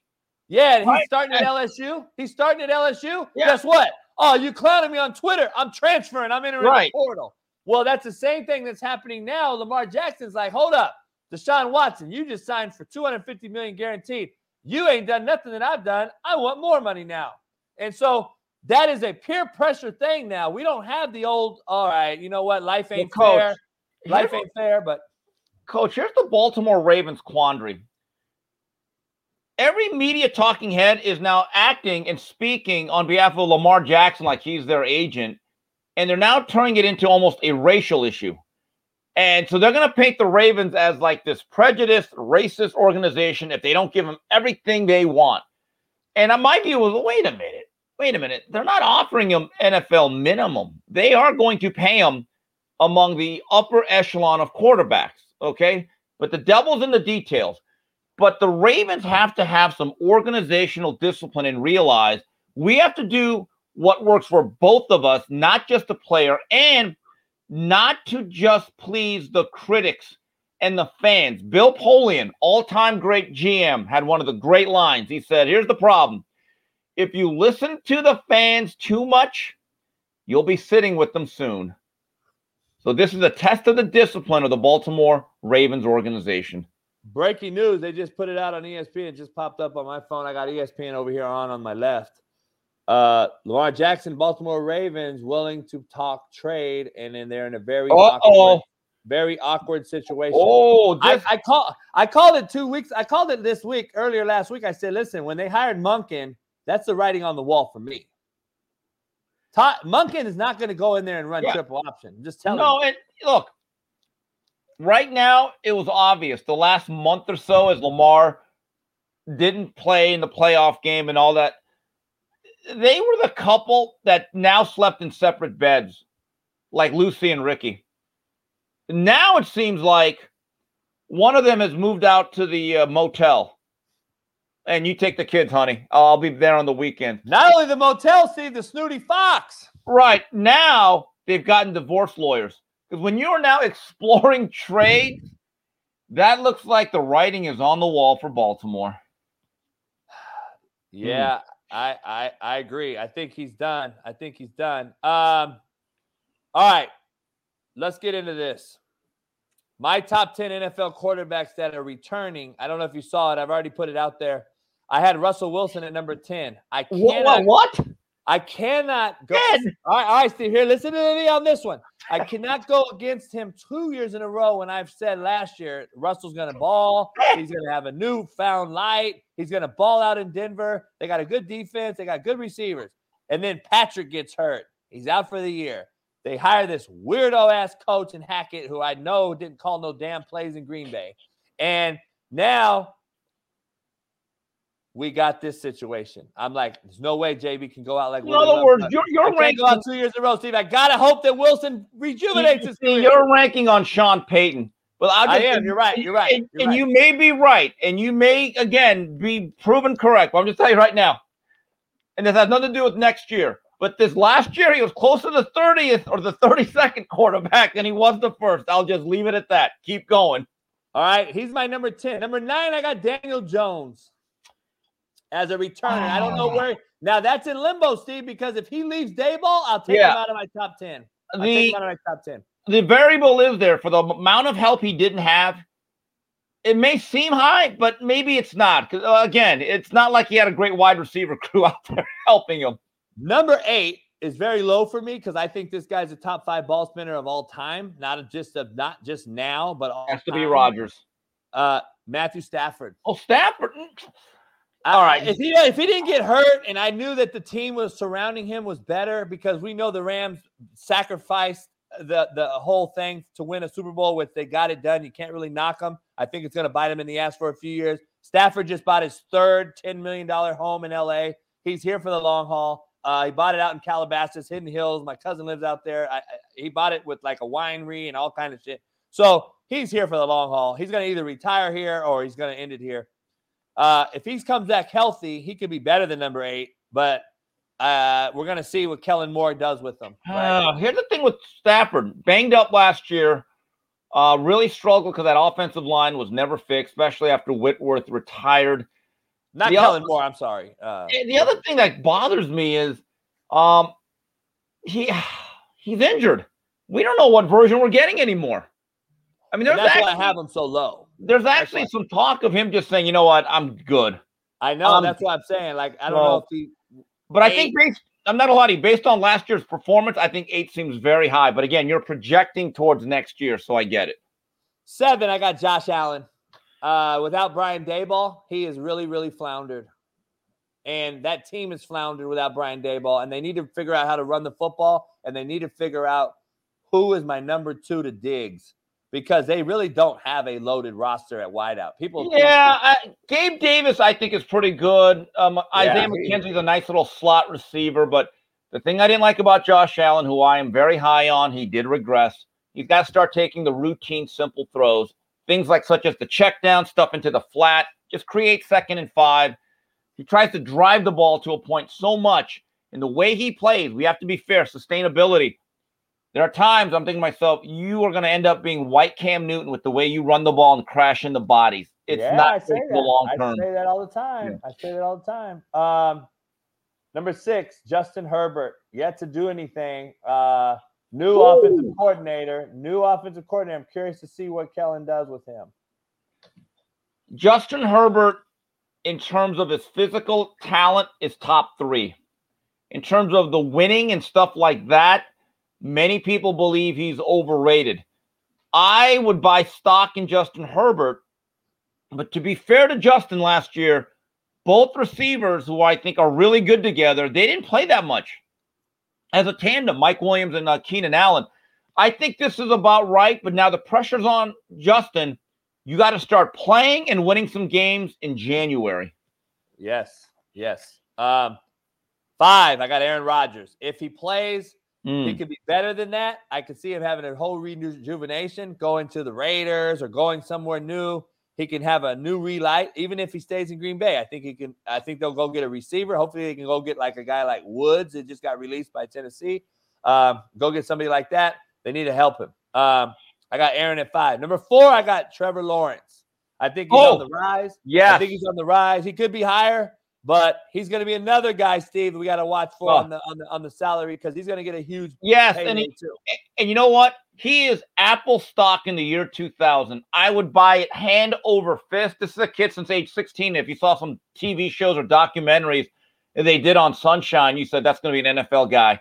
And I still remember him carving up Alabama as a true freshman out there at Levi Stadium. And I thought to myself, this guy can be an all-time great. This last year was his rookie year. Being stuck in that urban decay, that doesn't count. That was a redshirt year that let's all forget about it. But last year, the last 8-9 games, he showed it, Coach. He showed it. I got Jalen Hurts at 3 because he went to a Super Bowl. He balled in a Super Bowl. I think, I want to see if he can continue to correct his platform and delivery. I want to see if he continues to get better this offseason like he did last year. He made huge strides. I thought he should have been the comeback player of the year, not Geno Smith. I love Geno Smith, what he did. I think he did a hell of a job. I don't have Geno on this list. Coach, Geno should be in your top 10 based on that. He would be. He would be, Steve, but I don't know. I don't know what's happening with him is the problem. That's why I don't have him in there because I don't know. Is he staying and getting tagged? Is he getting traded to Tampa Bay? Think about that. Wait a minute. Hold on. Again, if I'm Geno Smith, I have DK Metcalf. I have Lockett. I have Kenneth Walker, right?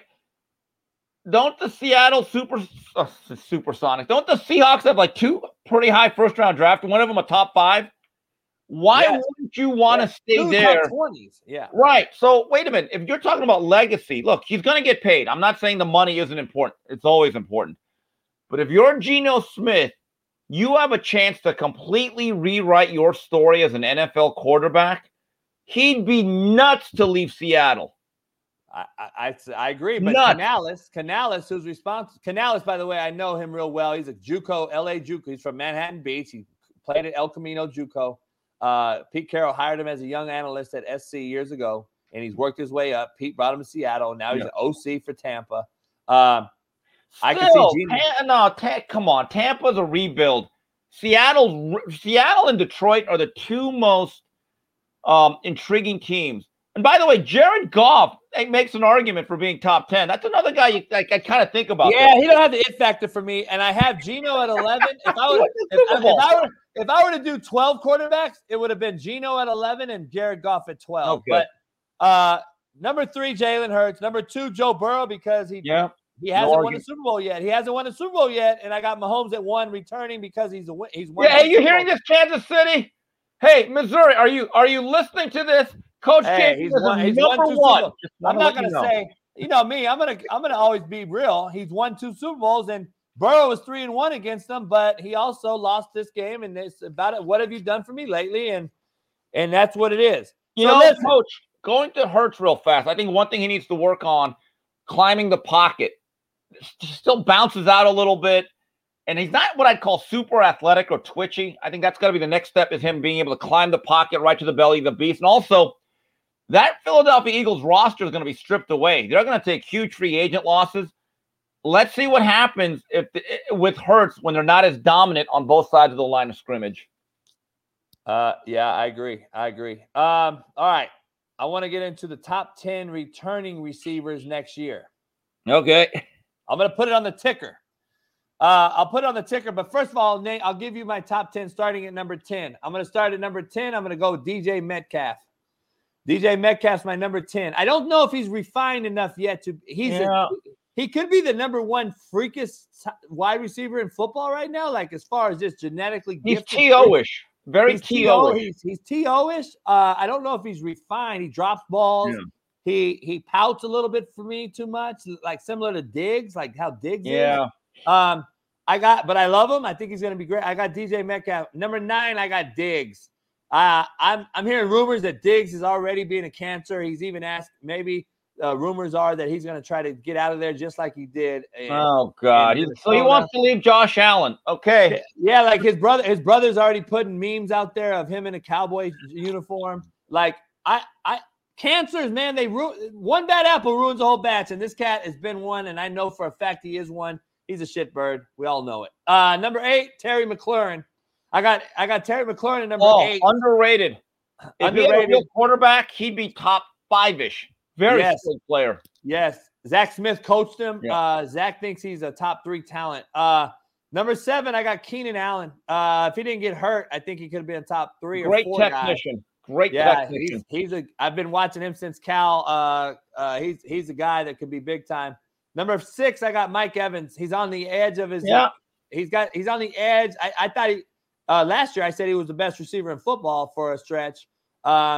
He showed some glimpses again this year. He's just getting older. He reminds me of an older Julio Jones without the speed now. He's getting older, and they're both injury prone. Number 5, Amon St. Brown. I got him as a guy climbing the ladder. Amon St. Highly Brown, productive. He could be a top 2 or 3 guy here in the next couple of years if Goff keeps feeding him like he does. But the bottom line is, you only know you climb the ladder when you win some meaningful games. He's going to have to win a playoff game in Detroit. Even though he's not the quarterback, he's going to have to be on a winning team. Number 4, I got Cooper Kupp. He's hurt. You never know how you come back from an injury. A lot of people thought he was the best receiver in football the last few years. Obviously, breaks the record and all that. But I got him at 4 because this is a projection for next year, Steve. So number 3, I got Jamar Chase. He's unbelievable, and I know we can argue these top 3. Could be number 1. He could be number 1. You can move my top 3 around in any manner you want. Objectively speaking, if we're arguing opinions, we can argue all day that Jamar Chase is the 3. Justin Jefferson, I got at 2. Yeah. Devontae Adams, I got Devontae Adams at 1. I just like Devontae's approach. I like Devontae Adams' quiet approach.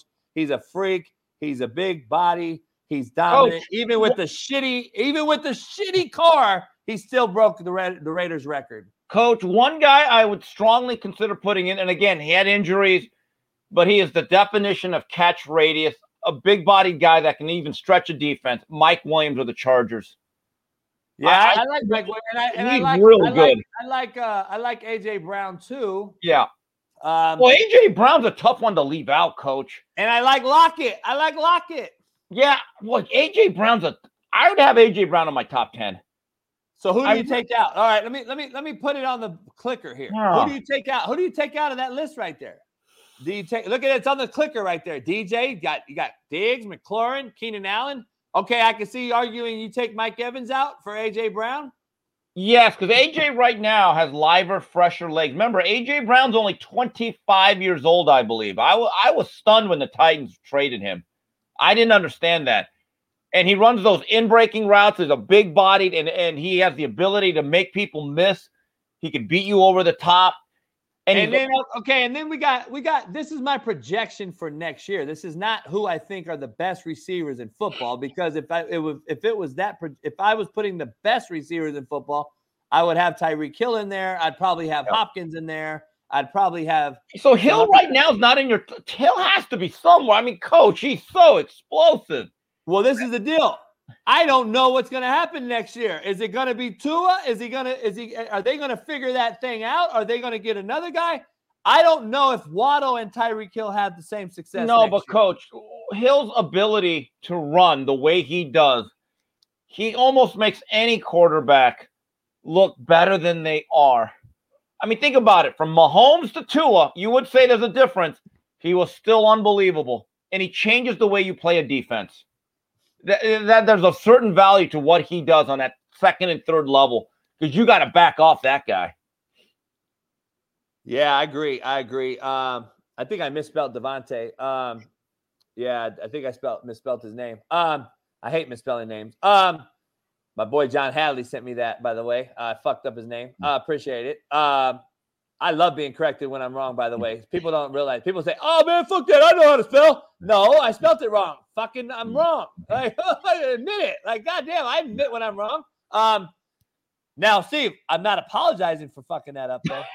All right, Steve, here. How about, all right, that's now the top 10 receivers, I would have Tyreek Hill in there. I would have Hopkins in there. Yeah. I would have A.J. Brown in there. But this is my projection for next year. So I could argue taking Mike Evans out next year for the same argument of Tyreek Hill and put Tyreek Hill in there because we don't know what Evans has either. And we don't know what Tyreek Hill has either. And we don't even know where Hopkins is going. So that's why I'm leaving those guys out. CeeDee Lamb is a possibility, but he drops a lot of balls. He does. Great yards after catch, though. Unbelievable yak. One of the best I've ever seen it, just sliding off defenders. But you're right. As a number one receiver, you have to have a better percentage of catchable balls that don't drop. Exactly. All right. I got to get into this. I got you. How long I got you? 10 more minutes, and I got to get out of here. All right. Top 20 wide receivers of all time. All time. Okay, hold on. Okay. I know who my number one is. And by the way, there better be no 1A or 1B, you waffler. There's not. And my number one is probably going to piss you off. All right, here we go. Number 20, all time, Reggie Wayne. Oh, Reggie Wayne and Miami Hurricane too. Oh my God, he's so mad. You know what? Put him in the Hall of Fame. But yes, Reggie Wayne, the best pure route runner out of Miami. An absolute clinic, an absolute textbook on how to run routes and come out of routes and catch the ball. Maybe you're right, yeah. But that's Miami. Michael Irvin, you got a few other guys. I take Michael Irvin all day long over him. So, all right. Number 19, Henry Ellard. Yes, should be in the Hall of Fame. He was only about 5'10", but he ran every route in that Norv Turner, Coryell offense. He was tough. And when he retired, he was in the top 5 in a lot of receiving categories. And I will say it again, put old Henry in Canton. The guy deserves it. Number 18, another Colt, Marvin Harrison. Ooh, some would say that's a little bit low. I know they are. I know John Hadley's going to say he's low. I guarantee he'll say he's low. I bet he's low. Great all-around receiver, but his ability, him and Peyton's ability to play their own game at times was astounding. They just look at each other, know what to run based on how the defense lined up was amazing. He played in the era, though, with Isaac Bruce, Torrey Holt. Yes. They were very similar guys. They weren't bigger guys. Were. They weren't freak of nature guys. They were all hands. Ball was always caught with their hands. Yeah. They had a hell of a catch radius, and they caught after the run. They were great route runners. They knew how to get out of – they were very smart players before the rule changes. Yeah. Meaning they weren't taking hits like they got out of bounds. Marvin Harrison was a guy, as soon as he caught the ball, if there was no more yak, he would just fall down. He would say, okay, we're done. Their journey is over. Isaac and Torrey did that too. And that was also a coaching thing back then. We used to coach that for those smaller wideouts because Peyton Manning, Kurt Warner, Trent Green, those guys needed those guys to be healthy. Yeah, by the way, Isaac Bruce, the last number – he was the last draft choice, the top draft choice of the Rams in 1994 out of Memphis. By the way, LA Junior College. Yes, LA Junior College too. I got 17, Isaac Bruce. Great technician. Great technician. Again, another the guy. Best dig runner of all time. The best Right. dig route runner of all time. 16, Art Monk. Oh, great intermediate receiver. Very tough. He could run that hook route. He was actually in 1980s one of the first guys that started catching over like 100 balls. I think he had like 111 in 1984. Just thinking about that. Just a model of consistency. Yep. Loved him. Number 15, Steve Largent. This seems low, Coach. I know, but I'm trying to compare eras with athletes having to play now versus but Coach, he played against Mike Haynes and Lester Hayes. The athleticism was fine. It's not like he played against slow white defensive backs in the 50s. You might turn me because I would probably put him a little higher, but I really thought this list out, and it's tough, man. Yeah, it's tough. It's tough. The elite. It's the elite of the elite. All right, 14, another white guy, Fred Blitnikoff.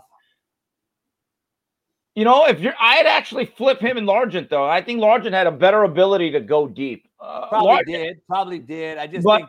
But again, the other one guy played with Stickum. How good were his hands? Yeah. So, you know. All right, this one right here is a little controversial. I would probably have this guy in the top. I would probably have him in the top 3 if he wasn't such a shitbird and ended his career early. Antonio Brown, 13. Yes, he was trending that way. He was absolutely trending to challenge almost every receiving mark, but his own behavior just really cost him. I wonder if he's going to make the Hall of Fame because if you actually look at his body of work, he makes a very strong case, even now. Oh, no doubt. I think he's a top 3 talent of all time. Yeah. Number 12, a guy that's going to be on my show next week, Tim Brown, Hall of Famer. Yeah, this is about right. Great all-around player. Kickoff returns, punt returns, and receiving. And for the good part of his career, I don't think he had great quarterback play, but he still racked up 1,000-yard seasons regularly. So this sounds about right. Number 11, Andre Reed. Andre Reed, one of the more underrated guys. Some people might think he's a little high, but he was one of the best I've ever seen at Yak. He turned into a running back. Once he got that ball in the open field, his ability to make people miss and also break tackles. Great component of that K-gun offense in Buffalo. All right, top 10. Number 10, Lance Alworth. You know what?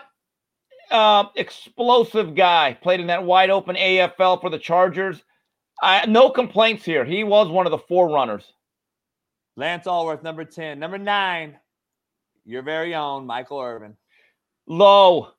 Too low. Hey, I battle with this top 10 here. In his era, there's only one guy that was better, and even Michael Irvin admitted it. Michael Irvin said, look, no one is Jerry Rice. That's Jesus and cleats.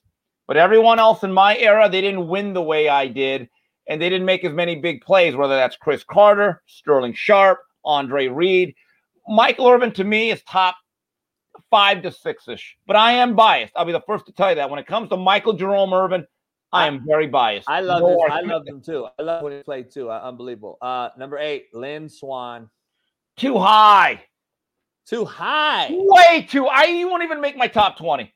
Really? He wasn't even as good as Stallworth. He made some unbelievable, acrobatic, historic catches. He was not as good as Stallworth. His numbers just weren't out there, and I get it. It's a different era.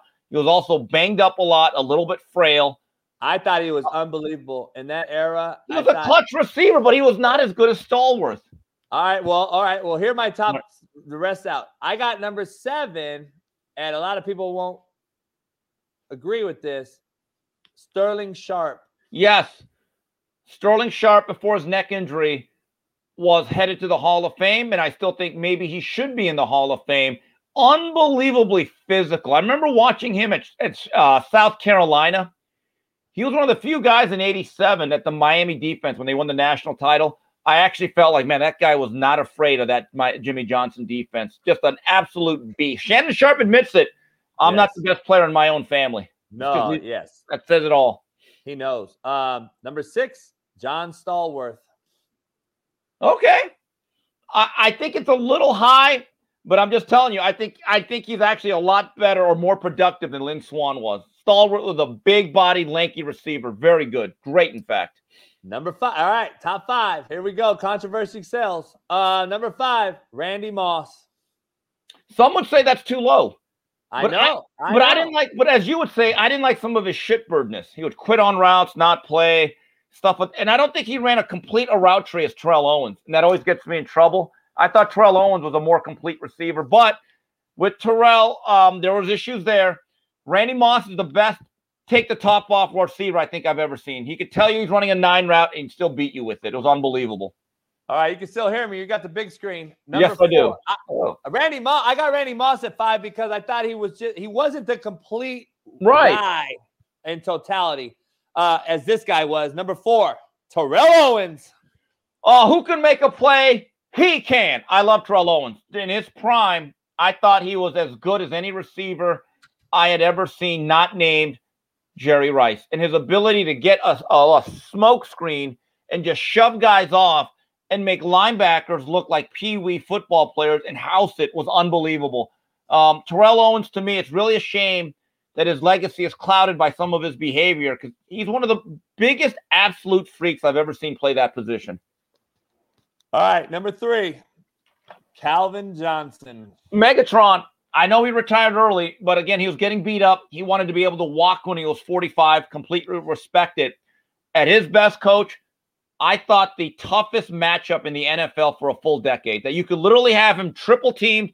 If you high pointed it and threw it correctly, he could just go out there and high point the ball and make plays out of nothing. I would argue he might have been the worst nightmare of all time. Yeah. Number 2, Jerry Rice. Oh, my God. Jerry Rice, number 2. This whole list loses validity. I don't. You're overthinking. Number 2, Jerry Rice. Are you out of your mind? If you could guess my number 1 before I say it, if you could guess one, I'll send you a Wagyu steak. Wait a minute. If it's not Moss or T.O., who's number like Paul Warfield? Because I love. By the way, Paul Warfield should be in your top 20. I got another list I'm going to tell you, but yeah, no. Warfield could play in this era with his speed. Paul Warfield was ahead of his time. You know, I know. Hey, Warfield's nephew played quarterback for me. Yeah, Warfield was a sprinter. And by the way, Andre Johnson needs to make your top 20. Okay, I got it. I got him at 21. Man. Wow. Well, first you disrespect Edgerrin James, and now Andre Johnson. You know, all us Miami fans can only look 20 years behind for anything good, and you don't even give us this. So who would be your number 1 receiver? Don Hudson? Chris Carter. Chris Carter is nobody even realizes what that man did. A great player, but you're really saying no, you haven't even mentioned him, by the way. Okay, but Chris Carter ran a lot of option routes, a lot of short stuff, and it's great. Okay, so he's the original Wes Welker. Come on, Coach. You really Welker? Slot receiver, little hook routes, option. What? Coach, Chris Carter. He was the original Odell Beckham. He never did the one-handed catches. Yeah, Buddy Ryan had one of the funniest quotes.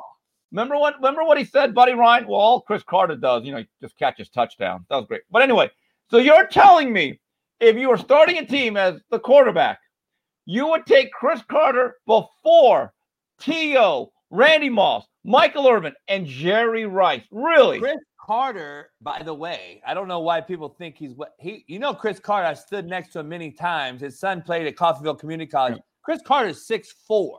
All-American basketball player in high school. Yeah, I'm going to make sure we know. He's not 5'8". And he actually went to an All-American camp where he saw a young guy by the name of Mike Jordan. Whatever happened to him. But another guy, someone just brought up and said, Larry Fitzgerald's not in your top 20? I got him at 22. Good grief, my God.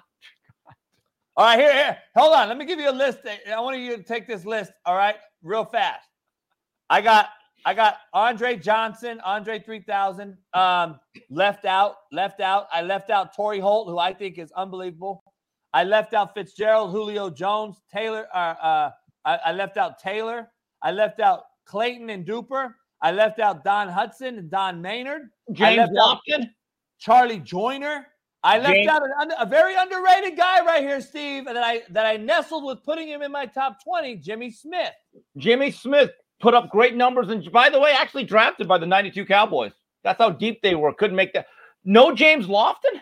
I left out Chad Johnson, Steve Smith, Andre Rison, Bad Mood Rison, and I left out James Lofton, Bob Hayes, Paul Warfield, Anquan Bolden, and Bobby Mitchell. No, I just cannot believe NFL Network did a top 100 players of all time. Jerry Rice was the number one player regardless. But with you, he's not even the number one. See, this is what he's doing, guys. Coach JB is expanding his horizons. He's like, you know what? Kansas City hates me. I'm going to piss off the Bay Area. I know what you're doing. I see it. I can see what you're... So, Bay Area, if you want to hang up on a guest, please call Coach JB and let him explain himself. Hey, John Hadley said, someone's smoking meth, and his name is not Steve Kim. Oh, come on, John. Hey, hold on. No, to be fair, John Hadley, Steve Kim, let me ask you something. Is the top 5 not totally interchangeable? No, it is. Except it should be Jerry Rice and 4 other guys, including Michael Irvin. But yeah, you're right. But look, Jerry Rice was unbelievable through availability, durations. Oh my God, the guy! He didn't do it for me. He didn't do it for me like he did for everyone else. Coach, let me just tell you something. Nobody ran a complete route tree and could do as many things and then also block. And he was deadly on end arounds and reverses. Look, I hated Jerry Rice as a kid because, number one, I'm a Michael Irvin homer, and I was a big Ram fan. So when he would battle Jerry Gray and Leroy Irvin, they had some great battles. But over time, the greatness of Jerry Rice, that even before Warren Sapp tore his face mask off and tore up his knee, that guy, 12, 13, 14 years in, was still putting up major numbers. And he was a great Super Bowl player. Look at his Super Bowl stats, how big he was in those games. Come on. Look at Chris Carter's touchdown to catch ratio. Chris Carter caught more touchdowns per game than any other receiver in the history of football. Okay, but you're telling me as a quarterback, you want him over your number one receiver over Jesus in cleats?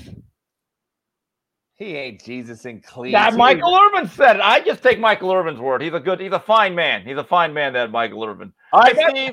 Here we go, Steve. I got a question for Steve. Steve is probably he's an encyclopedia waiting to happen. Whoever can call in first with Steve and I right now, and if Steve can guess the trivia question correctly, I will give a hoodie out to the first guest who calls in. I'm going to drop the link in the chat right now. Call in right now, the first person to call in right now, and then I'm going to ask Steve the question. If he answers it, whoever calls in gets the hoodie. I'm going to put the link in the chat right now. Bam. Yeah. Whoever calls in first right now, call in, and then whoever can call, you guys can flood the call in, and if Steve don't get it, and the person that calls in gets it, you'll get it, obviously, or the next person will get it. So here we go. Call in. If you think Steve knows all this stuff, let's get it going. This is a tough trivia question, and if anybody can get it, Steve probably can.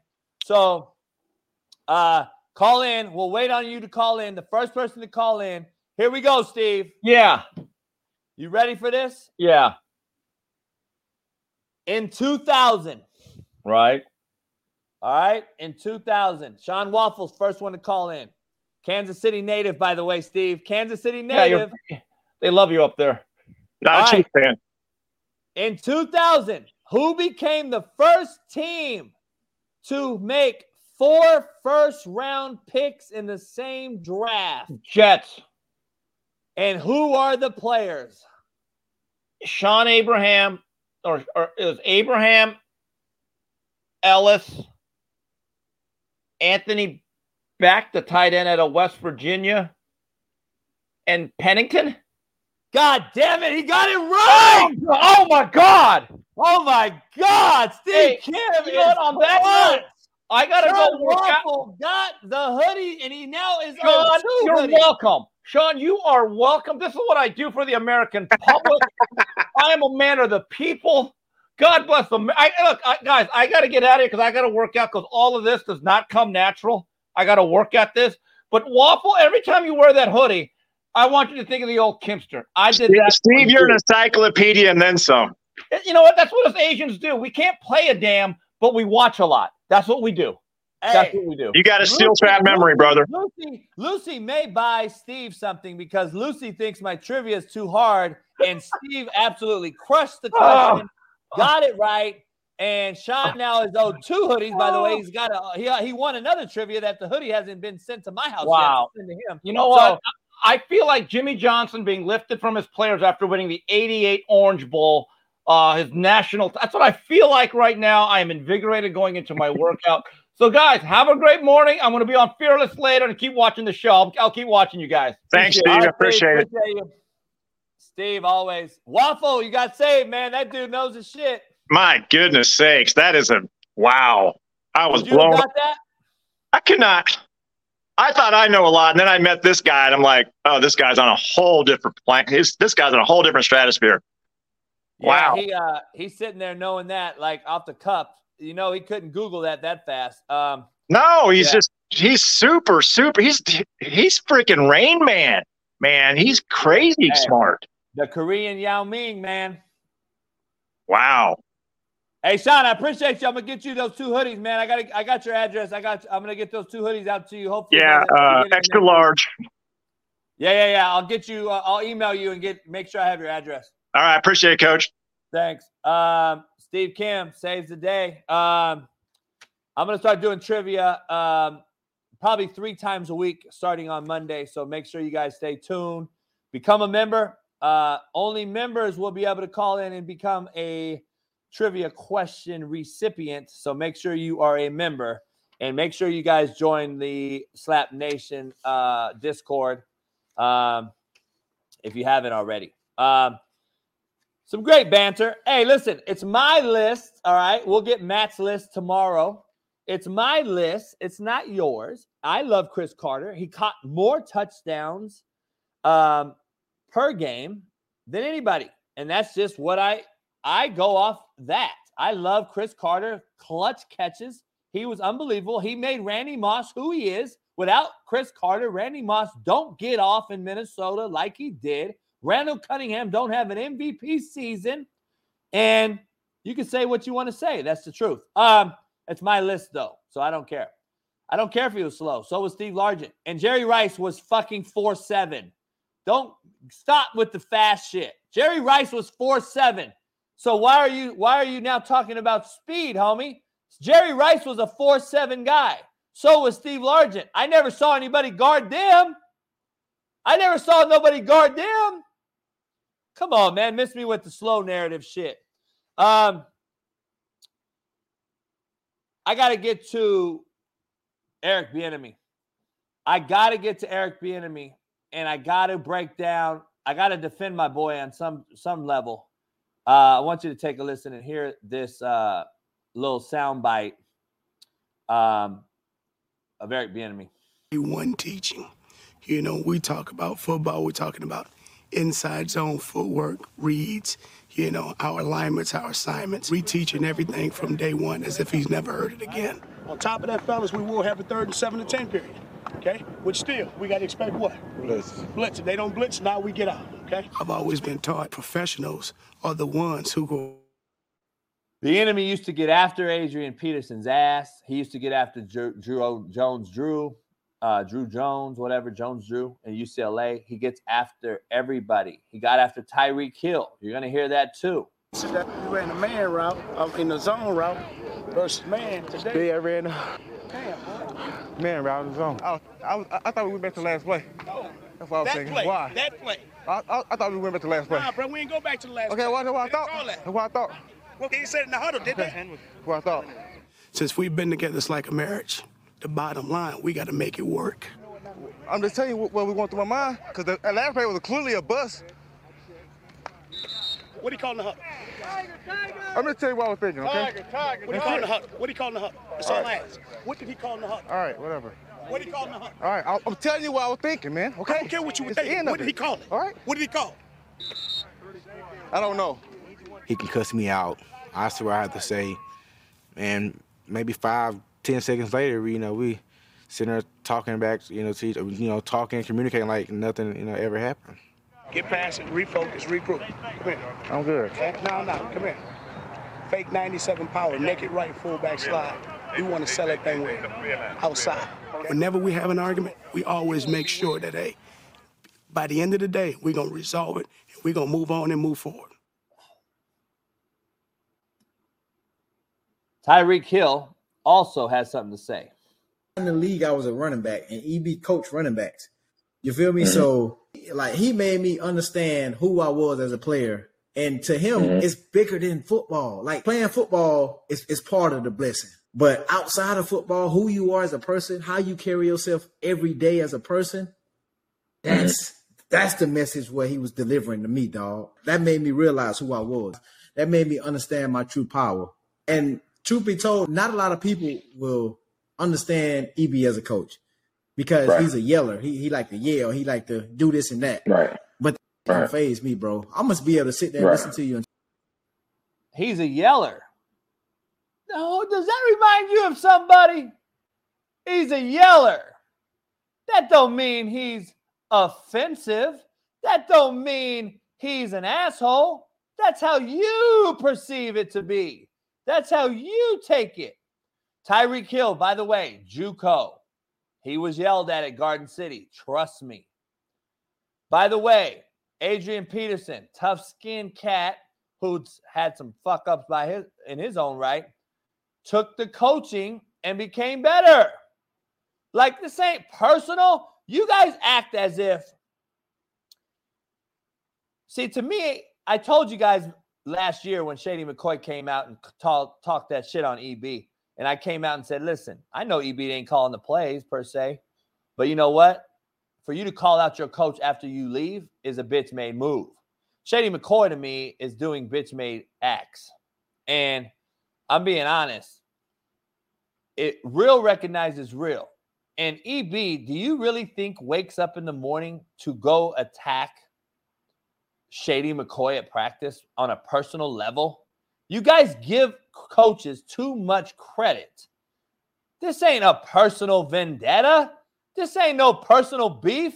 We didn't get into the coaching profession to be a personal attacker of your character and your person. We don't give a shit about all that. We are here to make you better. It ain't personal. It's results-oriented. This is a results-oriented business. Hate me now, love me later. When I get you to the Hall of Fame, Adrian Peterson, when I get you to be the best running back in the NFL for a stretch, Adrian Peterson, ask Adrian Peterson who made him the best football player in the NFL for a stretch. He'll tell you Eric Bieniemy. So will Tyreek Hill. So will Jamal Charles. So for everyone talking shit about EB, somebody is also backing him up. Jermaine Johnson. Kudos to Jermaine. Love him to death. What did he do? Everybody was assassinating me. Everybody that never met me, by the way, that don't know me, came out. JB's an asshole. Fuck that guy. Da-da-da-da-da. Jermaine Johnson comes out on Twitter. JB, my dude, you don't know him. That motherfucker will give you his shirt off his back. He'll bring you in and talk to you about real life shit. He don't give a fuck. Just because he yells at you don't mean nothing. Go find the tweet from Jermaine Johnson. Go find the tweet from all the players who talk shit about me. Good luck finding those. I haven't seen one yet. But real recognizes real. Why do my players come on the show? If they hate me so much. Come on, man. You guys believe a show too damn much. You saw the kid, Jamar, working out with Matt McChesney, comes on and saying, where's my dude at? First thing out his mouth, wasn't it? Looks at me. What? What'd I call him? Motherfucker. Because that's my baby. He knows I love the motherfucker to death. Jamar's one of my favorite of all time. Calvin Jackson comes on the show all the time. Calvin hits me up to come on the show. So, I'm just saying. Come on, man. Don't believe everything you see or hear if you don't know the person. Come on, man.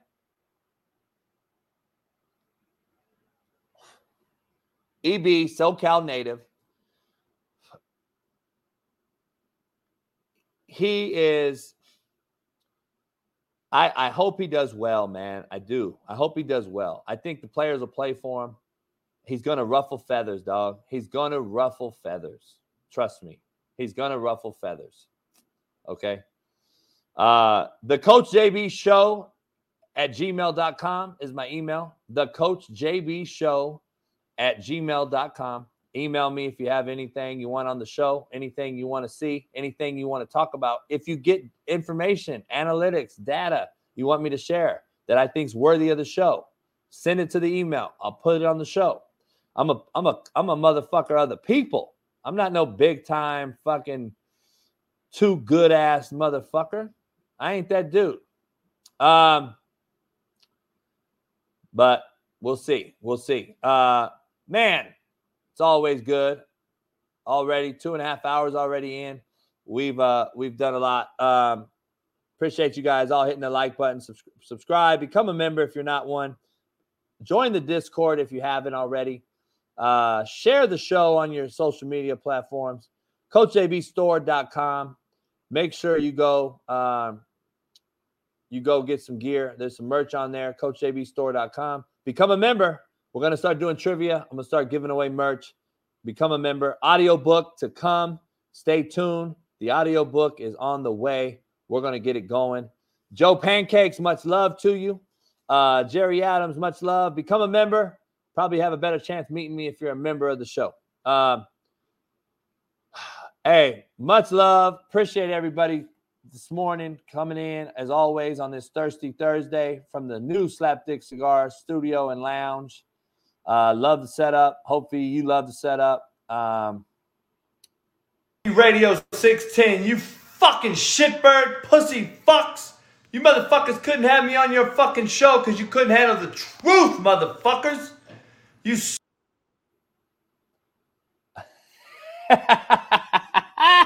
I love it. I love it. Appreciate everybody, man. I'll see you tomorrow. Fearless Friday. We're going to get after it. Come here, Ash. Come here, Baba. Come here, Papa. Come here, Papa. Come here, Ash. Come here. You want some? Come here. Here. Here. Come here. Hey, let you leave. Let you leave with a bang. Come here, Baba. Come here. Come here. What's up, Baba? Somebody said, Ash, you got a Merle puppy. No, he's not a Merle. He's a fucking tri-Merle. Make sure you don't get it twisted. This motherfucker's a tri-Merle. Tell the people hi. Sniff. Good boy. You got a rash on your balls, though. We got to get that fixed. Cortisone dated for you. We got to go get you a shot. Where's Callie? Let's see if Callie's coming out. Callie. Hey, Callie. Look at, come on, Callie. Come on, Callie. What's up, mama? Ash, you're missing your mama, huh? You're missing your sister. Hey, real deal. Callie. What's up, baby? You okay? It's snowing. It's snowing outside. You got to go pee-pee? Go outside. It's snowing. Hey, it's a great day to have a great day. We'll see you on the other side. Fearless Friday tomorrow. Last Chance Q. Sean Salisbury and I will be live tonight. Join us, 5 p.m. We'll get after it. Peace.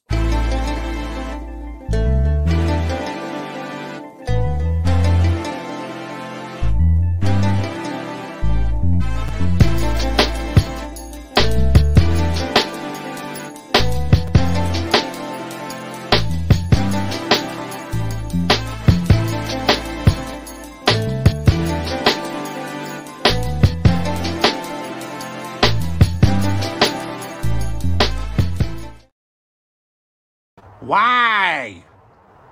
You couldn't bust a grape in a fruit fight, you little fuck.